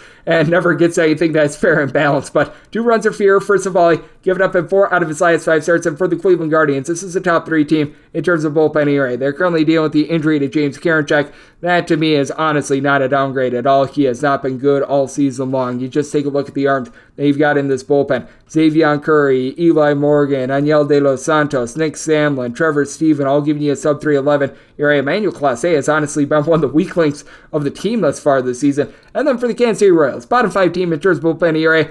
And they get even worse because they trade away Aroldis Chapman. So now you've got schlubs like Nick Whitgren, throw in there Jose Cuas, Taylor Clark, a whole bunch of guys that they just simply aren't cutting it, to say the least. So there's a big giant disadvantage to them. And for the Cleveland Guardians, this team is dead last in the league in terms of home runs. But you've got Jose Ramirez, you've got Josh Naylor, a pair of guys hitting for north of a 280. Both of these guys have been able to give you a double-figure amount of homers, and the Guardians are starting to hit for a little bit more average. What has really been hurting the Guardians this far this season is that you had so many guys like Oscar Gonzalez, Will Brannon, Stephen Kwan, along with Ahmed Rosario. All these guys are hitting north of 270 last season, just not living up to that. Andres Gimenez still hitting right around 245, but Rosario's back up to a 265, Kwan's back up to a 270, so these guys are starting to hit as well. And for the Kansas City Royals, you're just getting absolutely nothing whatsoever out of this lineup. You've got Bobby Witt Jr., Salvador Perez, the only 2 guys in the lineup with more than 6 home runs, because Vinny Pasquantino's out of the fold, combined 28 home runs, both guys hitting about a 258.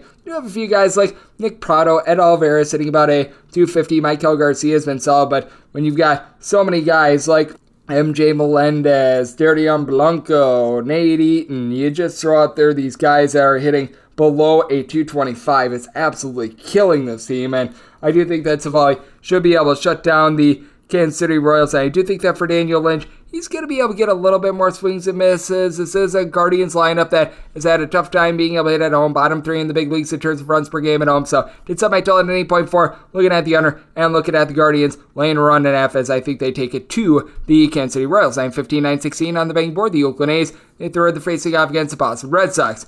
It is to be determined going for the Red Sox, and Luis Medina is on the bump for Oakland. This game is off the board. I pretty much just have this as a bullpen game for the Red Sox. You might see like a little bit of Nick Pivetta. I know like Chris Martin has been someone that they've been throwing out there for a few innings as well. So you're going to get just your poo-poo platter of guys, probably like 2 innings of Brendan Bernardino as well. So I set the Red Sox minus 214 on the money line. I'd be willing to lay up to about a minus 115 when it comes to this run line of the Boston Red Sox, with a 10 or less being a take on the over 10.5 prior to the under. This is probably the most speculative game on the board just because we have no idea what we're going to be getting out of the Red Sox. They've been about a league average bullpen thus far this season. It has been great. It has been terrible. Chris Martin has been relatively solid for the team, posting up a sub-3 ERA. I would expect a little bit of Josh Winkowski as well, as long as he's good to go in this game, as he's been able to provide a sub-3 ERA. Might see a little bit of Brandon Walter as well. He's a up-and-coming prospect for this team. And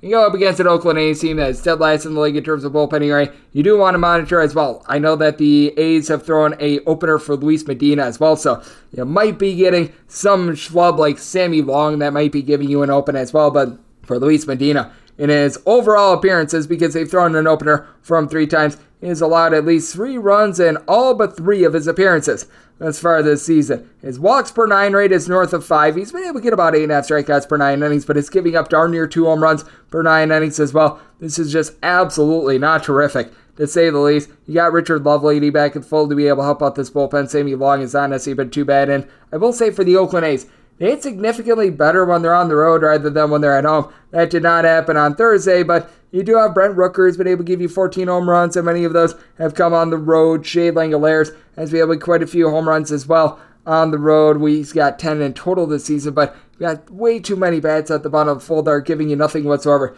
Langoliers, J.J. Bleday, Elemendiz Diaz, Jace Peterson, Seth Brown, all hitting a 208 or lower. That's not great. Ryan Noda on the road has been able to give you north of 400 on base, and Asterio Ruiz, 43 total stolen bases, has been terrific. And for the Boston Red Sox, they've got bigger home and road splits with regards to their hitting than do the Colorado Rockies, as for the Boston Red Sox, they're averaging right around about 4.2 to 4.3 runs per game on the road, more like 5.5 runs per game at home, and on the road they're hitting about a 232, 286 when they're at home. Like Justin Turner, he's hitting well above a 300 when he's at home. On the road, that is sub 260. You got someone like an Alex Verdugo hitting north of 75 points higher at home rather than on the road. Masataka Yoshida, it's for about a 320 at home, and it's not even like the Red Sox are cranking out a bunch of homers at home. 44 home runs in 44 home games entering into yesterday. They just do a good job of being able to move the line in general, so it's a very intriguing spot here.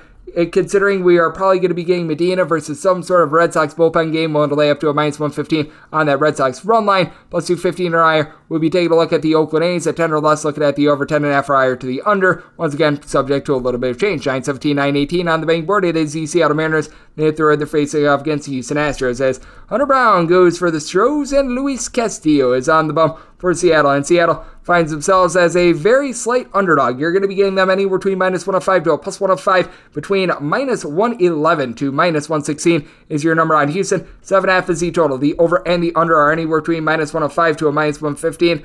I set Houston at a minus 114. So seeing like minus 111, minus 112, don't want to be laying anything more in this spot with the Houston Astros, but I'm going to be willing to lay it in this spot with the Astros because Hunter Brown has been able to do a very supreme job at home. And for Luis Castillo, he has been very trustworthy when he's been in Seattle. He is not a guy that I've wanted to back on the road. For Castillo, he's done a really good job of being able to shape up his overall command, as Castillo has always had walks issues throughout his career. That's down to about 2.5 walks per 9 innings as far this season, while still maintaining a little bit over 10 strikeouts per 9 innings, but 2.44 home ERA, a 4.24 ERA on the road. In his 6 road starts, he's 0-4 this far this season, giving up 8 home runs in 34 innings. He just has been a completely different pitcher away from Seattle. So that does have me on a little bit of red alert. And the first time he faced off against the Houston Astros this season, he did see Castillo give up 4 runs over the course of 7 innings. Now, Yordan Alvarez was in the fold in that game, so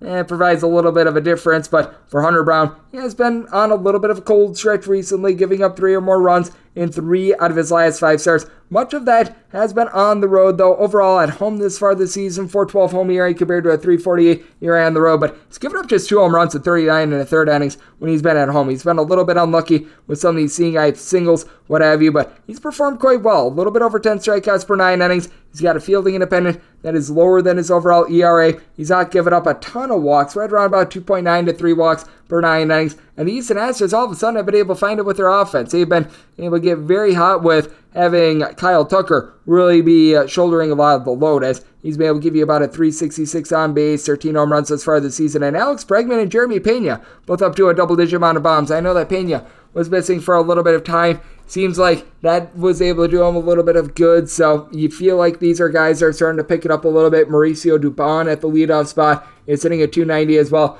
The Astros always very good at not providing a lot of strikeouts as well, which is a good thing. They're not striking out at the plate. Meanwhile, you've got a Seattle Mariners crew that they just really don't move the line and hit for a lot of average. You've been able to have Teoscar Hernandez, Julio Rodriguez be able to help out quite a bit, as both of these guys have been able to give you 13 plus home runs, or in that vector of between about a 245 to 255. But Cal Raleigh and Eugenio Suarez, a combined 20 home runs this season, with both hitting below a 230. You just expect a little bit more there. Mike Ford has honestly been really good. He's now hitting for about a 275, so that's been very beneficial for Seattle. But you take a look at the Mariners, 25th in the league in terms of overall batting average. They've got an okay walk rate, but you do have guys like Taylor Trammell, Dylan Moore, along with the likes of A.J. Pollock, that are hitting for less than a 225. And for the Mariners, this is a team that is right around about 10th to 11th in terms of bullpen ERA. A little bit deceiving. If it wasn't for that 8th inning against the Tampa Bay Rays about a week or so ago, this would be more like a top 6 bullpen ERA. They did DFA Trevor Gott. He is now away from the team, but you've had Andres Munoz, Ty Adcock, Justin Topa, guys like this provide a sub-3.3 ERA. Paul Sewald has been a little bit up and down, but I've got faith in him as a closer. But with the Houston Astros, this is a top 5 team in terms of their bullpen ERA as well. Ryan Presley has been a little bit up and down this season, but it feels like he's come into the best form of himself. You've got Hector Neris, Phil Maton, Brian Abreu being able to give you a sub-3 ERA as well. As that, it does take a little bit of a nosedive with the likes of Seth Martinez and Ryan Stanek not duplicating what they've done a season ago, but I do think that this is going to be a low-scoring game. I think that Castillo figures that out a little bit more on the road. I just think that Hunter Brown pitches better, and I don't have any faith in this Mariners lineup, so a spot where at a minus 113 or less, we'll take the Astros on the money line, semi-total at a 7.2, so also taking a look at this 7.5 under, 919, 920 on the betting board. It is the Baltimore Orioles hitting the road face-off against the Minnesota Twins, as Bailey Ober goes for the Twins, and Cole Irvin is on the bump for Baltimore. 8.5 is the total. Over is between minus 110 to a minus 120. The under is anywhere between even a minus 110, minus 142 to minus 155 is your number on Minnesota. Between plus 128 and plus 132 is your number on Baltimore. And with Baltimore, I set them at a plus 148. I was willing to go up to a minus 148 on this Twins money line. If you're looking at the run line, finding that right around about a plus 130, I would need more like a plus 140 to take a shot here. So I'm going to go with a little bit of a chalkier money line with Bailey Ober. He's done a very good job of being able to mitigate hard contact and just in general not beat himself, which I typically like these sorts of guys. With Ober, he's given up a little bit less than home run per 9 innings.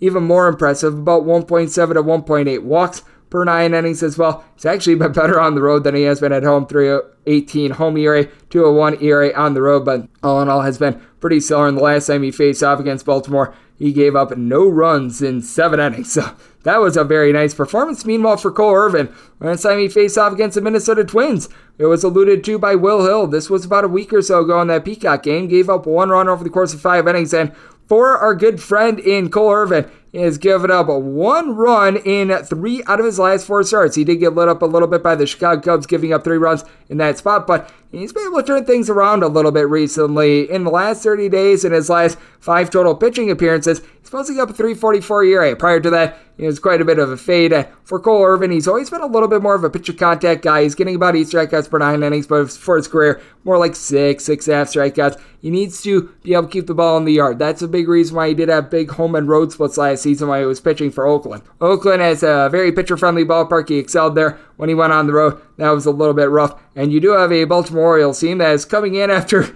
just completely lambasting the New York Yankees yesterday. But that said, it has been an Orioles lineup that has been a little bit touch and go. They had scored 4 runs or fewer in pretty much all but 12 of their last 34 games prior to yesterday. And yesterday they took out some frustrations, but you do have sort of a whole is greater than some of its parts lineup, as you've got Gunnar Henderson, Adley Rutschman, Adam Frazier, all giving you between 11 and 12 home runs. Frazier and Henderson do need to pick it up a little bit with their average. Henderson, after having a very hot late May, early June, he seems to be regressing a little bit, but you do have Adley Rutschman, who's been able to give you about a 375 on base. Anthony Santander, he's been able to for about a 265, 14 home runs. They do a great job at both sides of the plate. Jorge Mateo, he has been able to give you 22 stolen bases, but they need his bat to be able to pick it up, hitting about a $175 over the last 2.5 months entering into yesterday. But Ryan O'Hearn hitting nearly a 300, that has been beneficial as well. And then for the Minnesota Twins, this team over the last 35 days has the fewest runs in the big leagues. That is a little bit of an issue.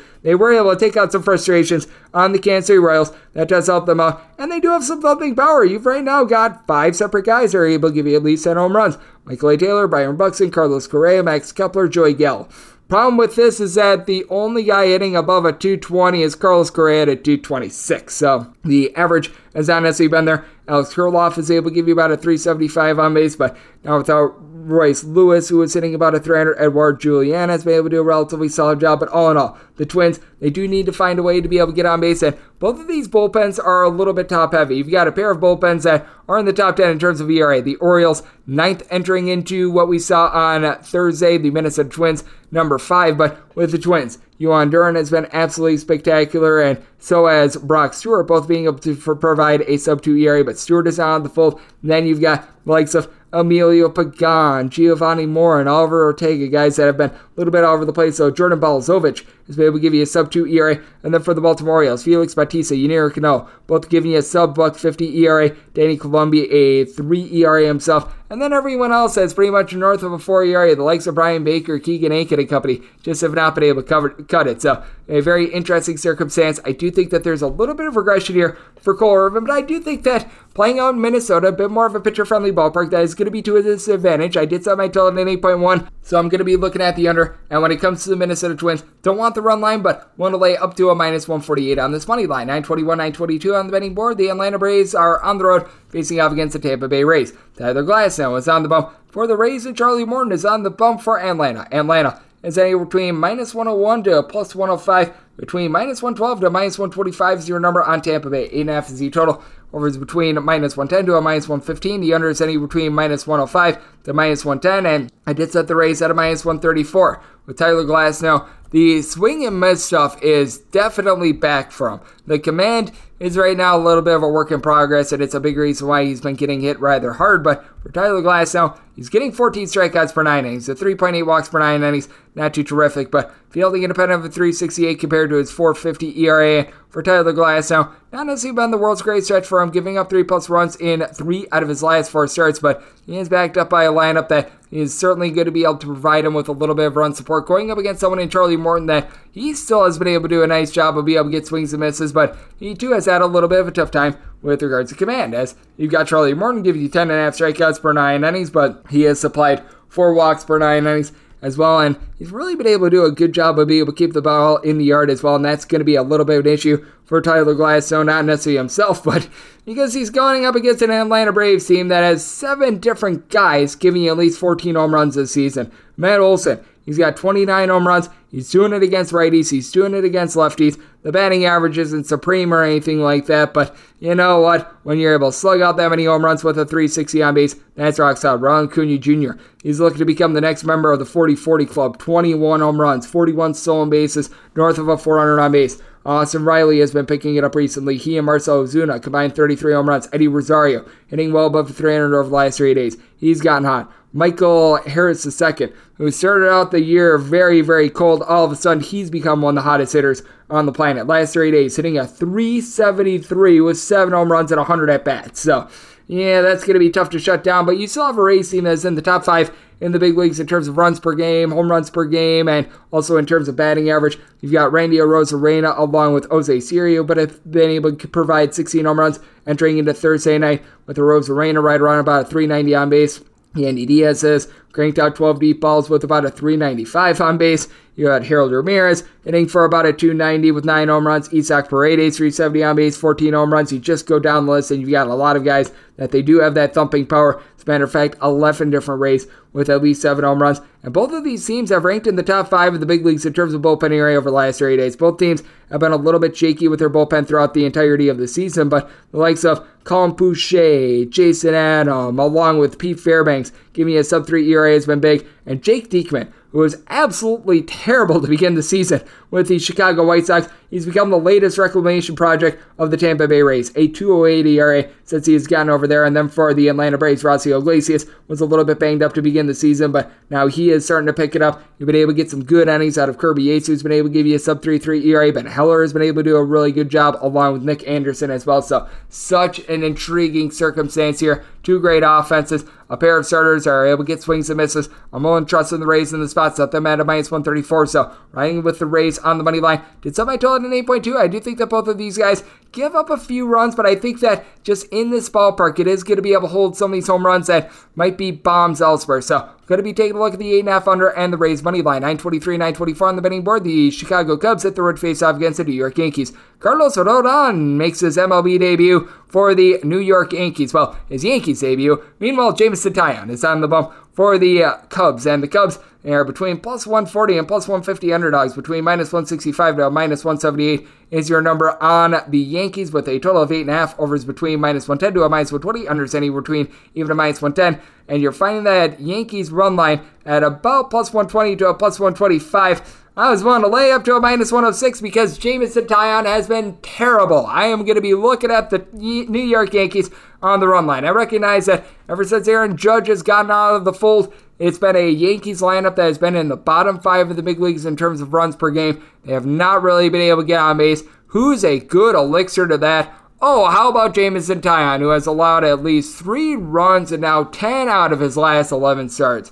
This has been a miserable year from. Oh, and the Yankees have familiarity with him because Jameson Taillon pitched for the Yankees the last 2 seasons. So, I mean, this is just doomsday upon doomsday. Now, is Jameson Taillon as bad as the 6.93 ERA that he's posted? Most likely not. The fielding independent is a 5.17. He's been a little bit unlucky on balls in play. The walks are up with about 2.8 walks per 9 innings. He's not getting a ton of swings and misses, 8.3 strikeouts per 9 innings, but he's been a little bit unlucky. But for the New York Yankees, especially with what happened yesterday, they had the tar beaten out of them by the Baltimore Orioles. I do think that they are going to be angry in this spot. You've got a New York Yankees team that does have Gleyber Torres, who's been able to supply 12 home runs. He's been able to do a nice job being able to move the line for the team in general. The biggest thing for the New York Yankees, having a little bit more balance, because DJ LeMahieu has not been himself thus far this season. He is sitting below a 230. Kyle Higashioka is sitting about a 230, and then you've got Giancarlo Stanton, Oswaldo Cabrera, along with Josh Donaldson, all hitting at 205 or lower, and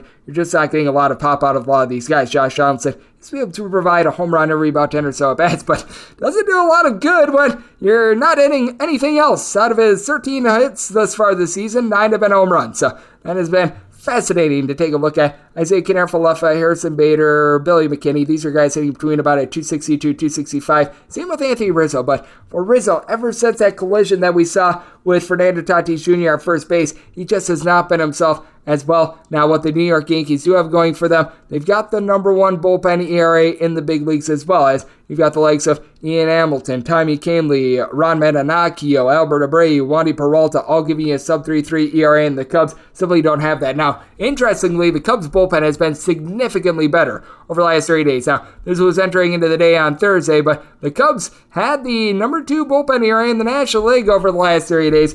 Michael Fulmer, it's starting to regress a little bit on him, but he and Julian Merriweather, after terrible starts to the season, they've been a little bit better. Edmund Alzolay has been able to give you a sub-3 ERA along with Anthony Kay as well. And for the Cubs, they've been able to crank out a little bit of offense as well. As you've got so many guys that don't really hit for power, but they do a good job of being able to get on base. Christopher Morel, along with Patrick Wisdom, have both been able to provide between 14 and 15 home runs. Welcome back, Patrick Wisdom, by the way. And for Morel, he's getting a home run every about 11 or so at bats, but with Morel, Nico Horner, Nick Madrigal, they're hanging between about a 275 to 285. Cody Bellinger is back and in full force. He got a home run yesterday. He's up to hitting nearly a 300. Then you've got a lot of guys hitting between about a 245 to, I would say, about a 260. Dansby Swanson, Trey Bubmo Mancini, Ian App, C.A. Suzuki, all in that fold as well. But I do think that for the Cubs, they are going to be having a rough time with James Santillan on the mound. And I do think that Carlos Rodon, who's going to be making his first start of the year, probably not going to be long for this game. And I do think that the Yankees are going to have a short leash on him, especially with the way that the bullpen has performed. If you take a look at the minor league appearances that Carlos Rodon did make to be able to prime up for the spot, he was able to get out there 3 times, looked solid, 10 2/3 innings. He was getting about 14.3 strikeouts per 9 innings. It certainly is not one of those cases where I read too much into it. I just think that this is a case where the Yankees outslug the Chicago Cubs. I did set my total at 9.1. I'm looking at the over and taking the Yankees on the run line. 925, 926 on the betting board. The Texas Rangers are on the road facing off against the Washington Nationals. Trevor Williams goes for the Nats.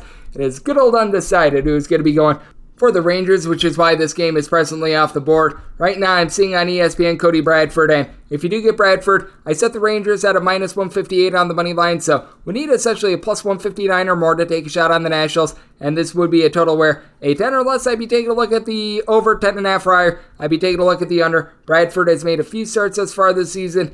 He doesn't necessarily look to be too set up for big league success now. He's been able to get a lot of strikeouts. His strikeouts per 9 rate is hovering right around 10. That's not been too bad, and as he's gotten more and more in tune with being a big league pitcher, it's gotten a little bit better for him. But Cody Bradford, it just reads to me like he should be a little bit more of a long reliever / like an opener plus, because in his starts, he has a 5.79 ERA in his 4 starts. He has not given up anything when he's come out of the bullpen as a reliever. So I do think that that's an interesting little bit of a look there. He does get swings and misses, but he gives up quite a bit of hard contact. When he's been a starter, he's been giving up north of 3 walks per 9 innings. So I think that might be a little bit of a confidence thing with him. Meanwhile, for Trevor Williams, he's been giving up the deep ball quite a bit this season. He does a good job not beating himself with the walks, about 2.8 walks per 9 innings, but he's got a 5.58 fielding independent compared to a 4.34 ERA. That is not good when you're going up against a Texas Rangers team that on any given night, they throw out their 8 other 9 guys hitting for at least a 270. They currently lead the league in terms of runs per game. They just absolutely pulverize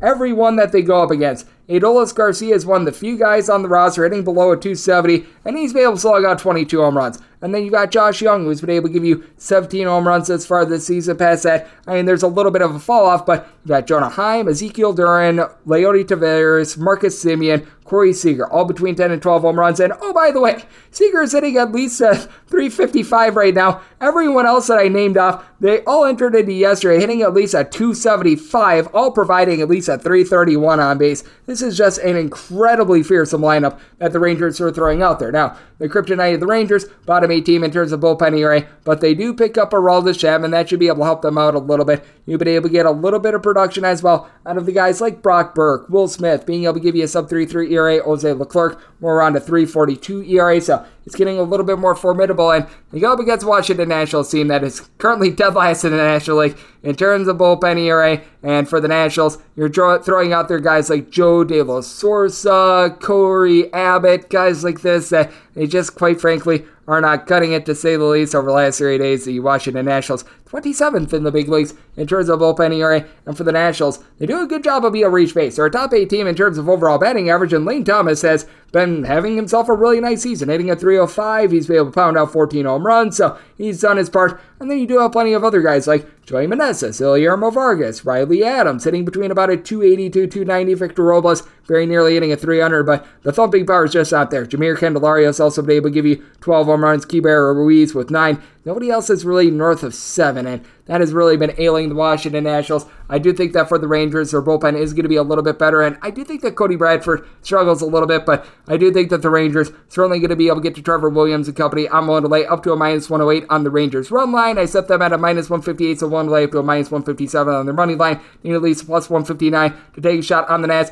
10 or less, looking at the over 10.5 prior to the under. 927, 928 on the betting board. It is the St. Louis Cardinals. They're on the road. They're facing off against the Chicago White Sox. Dylan Cease goes for the Sox. Jordan Montgomery is on the bump for St. Louis. St. Louis is a minus 115 favorite between minus 105 to plus 105. Your price on the White Sox in FSC total. The over is between minus 110 to a minus 115. Understanding between minus 105 to a minus 110.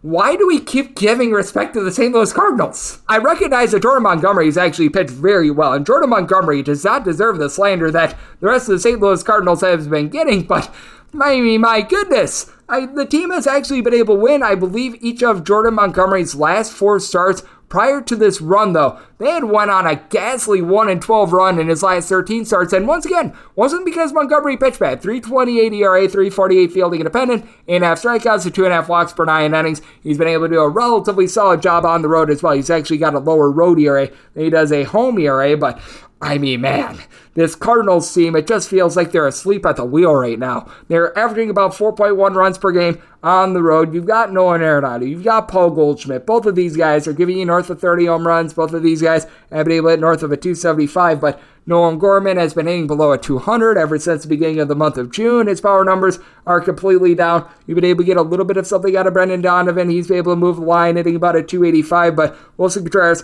even with them being able to find a little bit of life here in recent days, he's hitting about a 235 for the season. Alec Burleson, Paul DeJong, they've been very hot and cold all season long. Jordan Walker should have never been sent down to the minor leagues as well. And the St. Louis Cardinals, with Ryan Helsley currently being out of the fold, they really don't have a bullpen arm that has a sub-3.5 ERA right now. You got so many guys like Andre Palante, Chris Stratton, Genesis Cabrera, Giovanni Gallegos. They all have ERAs that are pretty much 4. So this is a St. Louis Cardinals team that is right now towards the bottom of the big leagues in terms of bullpen ERA. That entered into yesterday right in that neighborhood about 25th. So that has been horrible for them. Meanwhile, you've got a White Sox team that they themselves are 26th in the league in terms of bullpen ERA, dealing with Liam Hendricks and Garrett Crochet being back on the injured list. But all in all, the White Sox bullpen, it's been a little bit better recently. You've got Keenan Middleton, Gregory Santos being able to give you a sub-3.3 ERA. You've been able to get a little bit more of something out of Kendall Graveman after he had a rough start to the season as well. Now, what is really hurting the Chicago White Sox is they go up against a guy in Jordan Montgomery that has been relatively rock solid at being able to keep the ball in the yard, and the White Sox, they just have absolutely no discipline whatsoever. Fewest walks on a per-at-bat basis in the big leagues, and they're having to go through a double dip, in which there was an extra inning game in that double dip as well, so that is certainly not necessarily the most advantageous spot for them, but you do have the likes of Andrew Benintendi, Eloy Jimenez, Luis Robert that all entered into yesterday in between about a 270 to 280. Now, other than Benintendi and Robert, nobody else on this roster with at least 50 at-bats has at least a 320 on base, but Andrew Vaughn has been able to hit for about a 250. He's been able to give you 12 home runs. Jake Berger, 18 bombs, and you do have Luis Robert hitting for about 25 home runs as well. And for Dylan Cease, he's been able to find that form that he was lacking towards the beginning part of the season. Beginning part of the season, first month and a half, Dylan Cease was just absolutely awful, but the swing and miss stuff, it is back from. He has been able to get right around 10.5 strikeouts per 9 innings. Big trepidation that you do have with Cease is, I mentioned that the bullpen has not necessarily been that great. He has been giving up right around 3.9 walks per 9 innings, but all in all, this has been a very nice revelation for him after he had a 5.58 ERA through his first 8 starts of the season. In his last 10 starts, he has now given up 3 runs or fewer in all but one of them, being able to do a relatively solid job at home, doing a nice job on the road as well. All in all, in this time span, about a 3.04 ERA, giving up less than a home run per 9 innings. So I do think that Dylan Cease is back, and I think that the St. Louis Cardinals are back to being completely brain dead. So this was a scenario where I did set the Chicago White Sox, despite the double dip yesterday, as more around a minus 140 favorite. I'm going to be willing to lay with them. I do think that this is going to be a little bit more of a pitcher's game, because I think that Jordan Montgomery lends a good start as well. Some might tell at 7.9. So looking at the under and that White Sox money line, and wrap things up with 929, 930 on the betting board. It is the battle for Los Angeles. The Dodgers, they play host to the LA Angels. Griffin Canning goes for the Angels, and Tony Gonsolin is on the bump for the Dodgers. Dodgers are between minus 170 to minus 175 favorites, between plus 145 to plus 150. Your number on the Angels. Total on this game is 9, with the over anywhere between even money and minus 110. Minus 110 to minus 120 is your price on the under. I did set the Dodgers at a minus 182, and I have been all aboard Operation Fade Tony Gonsolin. He got so lucky last year, and you take a look this year, he's still doing for more regression. 3.69 ERA for Tony Gonsolin, 4.49 fielding independent. He's been getting 7 strikeouts at 3.7 walks per 9 innings. Now, he has given up at least 4 runs in 4 out of his last 5 starts, but I just frankly think that this is exactly what Tony Gonsolin is. I think that Tony Gonsolin's 2022 season is going to go down as one of the luckiest seasons in the history of baseball. He's not a strikeout guy, he's not doing a great job in terms of command, and he just got really lucky on balls in play. That said, you've got an LA Angels team that is currently dealing with Mike Trout being on the injury list. Brandon Drury's currently dealing with an injury. You're currently dealing with Shohei Ohtani dealing with a blister, and you just go down the list. Anthony Rendon is injured once again. That's one of those what's new sort of scenarios, but man, it's rough. And for Griffin Canning, he's been able to put it together a little bit more recently, as well as he's been able to get 9 strikeouts at 2.6 walks per 9 innings. He's pitched, in my opinion, better than the 4.29 ERA. I recognize that the 4.54 fielding independent would beg to differ, but just in watching him, I feel like Griffin Canning has actually been able to put a little bit of something together. But what are you going to be able to get out of this Angels lineup? Mickey Moniak at the leadoff spot has been able to give you a home run every about 13 to 14 at-bats. He's been able to hit for a 300, so that's very beneficial. But man, you're dealing with Hunter Renfroe being in the fold and being one of your main power bats at this point, who's been able to do a solid job. He's been able to give you 15 home runs. He's hitting about a 250, but this team is now very much breadth of talent. Taylor Ward has been able to about a 245, the overall catcher spot. They're still missing Logan O'Hoppe as well. I will say for the LA Angels, they're going to have a leg up when it comes to the bullpen. This is the Dodgers bullpen that has been not good, to say the least, this year. 24th in the league in terms of bullpen ERA. Guys like Yancy Almonte, guy that's currently not with the team, Alex Vesia, they have fallen completely down the toilet bowl. They do have back in the full Danny Hudson, who should be able to help them out a little bit. Broussard Gratterall has been able to give you a sub-3 ERA, but pretty much everyone else in this bullpen that they've got available has been completely untrustworthy. Meanwhile, the Angels are currently 13th in the league in terms of bullpen ERA, having the likes of Jose Soriano, Jacob Webb, Carlos Estevez, Sam Bachman, all these guys being able to give you a sub-3.3 ERA, so that's been solid. And for the LA Dodgers, this team is in the bottom half of the big leagues in terms of batting average, but they and the San Diego Padres are 1-2 in the big leagues in terms of walks generated on a per-at-bat basis. Mookie Betts, JD Martinez entering into Thursday night, a combined 43 home runs this season. Max Muncy is exactly what I'm talking about with the on-base percentage. .94 batting average, 326 on base, 19 home runs. Will Smith, he's been able to give you 390 on base. Freddie Freeman, 14 bombs, hitting above a 300 as well. I do think that the Dodgers are going to be able to slug their way to victory in this spot. I do think that the Angels are going to be able to scratch a few runs across against a guy in Tony Gonsolin, who the luck is starting to go against him once again, and this Dodgers bullpen has been far from impressive as well, but what has also been impressive, the lineup of the Dodgers. I think that the Dodgers just win this game by multiple runs by being able to slug their way to it. You're finding the Dodgers run line at plus 115. Need at least even money here, so taking a look at that Dodgers run line set by total 9.3, so also looking at the 9 over, and that will wrap things up for the Friday edition of the Baseball Betting Show, now part of the VSiN family of podcasts, and a big thanks to Will Hill. Does amazing work here at VSiN. He joined me in the last segment. If you do like hearing from this fine podcast, Baseball Betting Show, you're able to subscribe wherever your podcasts, Apple Podcasts, Google Play, Spotify, Stitcher, and TuneIn. If you have a question, comment, segment idea, what have you for this podcast, you do have one of two ways we fire those in. First one is my Twitter timeline at Janet_81. Keep in mind, letters EM, they mean does not matter, so as per usual, please do send these into the timeline, and the other way, that's fine, an Apple Podcast review. If you rate this podcast 5 stars, it is very much appreciated. From there, you're able to fire in whatever you'd like to hear on this podcast via that 5-star review coming at you guys every single day throughout the baseball season. That means I'm coming at you once again tomorrow. Thank you so much for tuning in.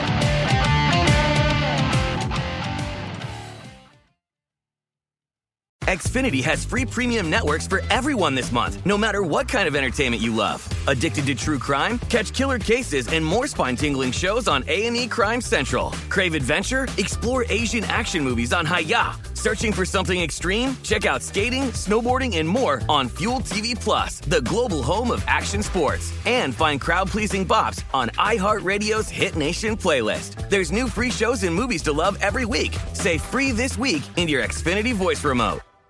At Bet365, we don't do ordinary. We believe that every sport should be epic. Every home run, every hit, every inning, every play. From the moments that are legendary to the ones that fly under the radar. See for yourself when you sign up today and get $150 in bonus bets when you bet just $5. Whatever the sport, whatever the moment, it's never ordinary at Bet365. 21 plus only. Must be present in Ohio. If you or someone you know has a gambling problem and wants help, call 1-800-GAMBLER. Terms and conditions apply. I'm so excited to tell you JCPenney and country music singer-songwriter Walker Hayes are partnering together on a new limited-time men's collection for the everyday guy. What I love about Walker Hayes is his laid-back nature. He's a family man, and being a country megastar while also having 7 kids, you know he likes to keep his style cool and casual. This new collection is perfect for the guy living the t-shirt life or someone wanting some fresh options that feel just as good. It's easy to wear, affordable styles that celebrate the ultimate family man, along with the quality, durability, and sensibility dads appreciate. Available online Saturday, May 4th at jcp.com and in-store Thursday, May 16th, just in time for Father's Day. Limited time only. JCPenney, make it count.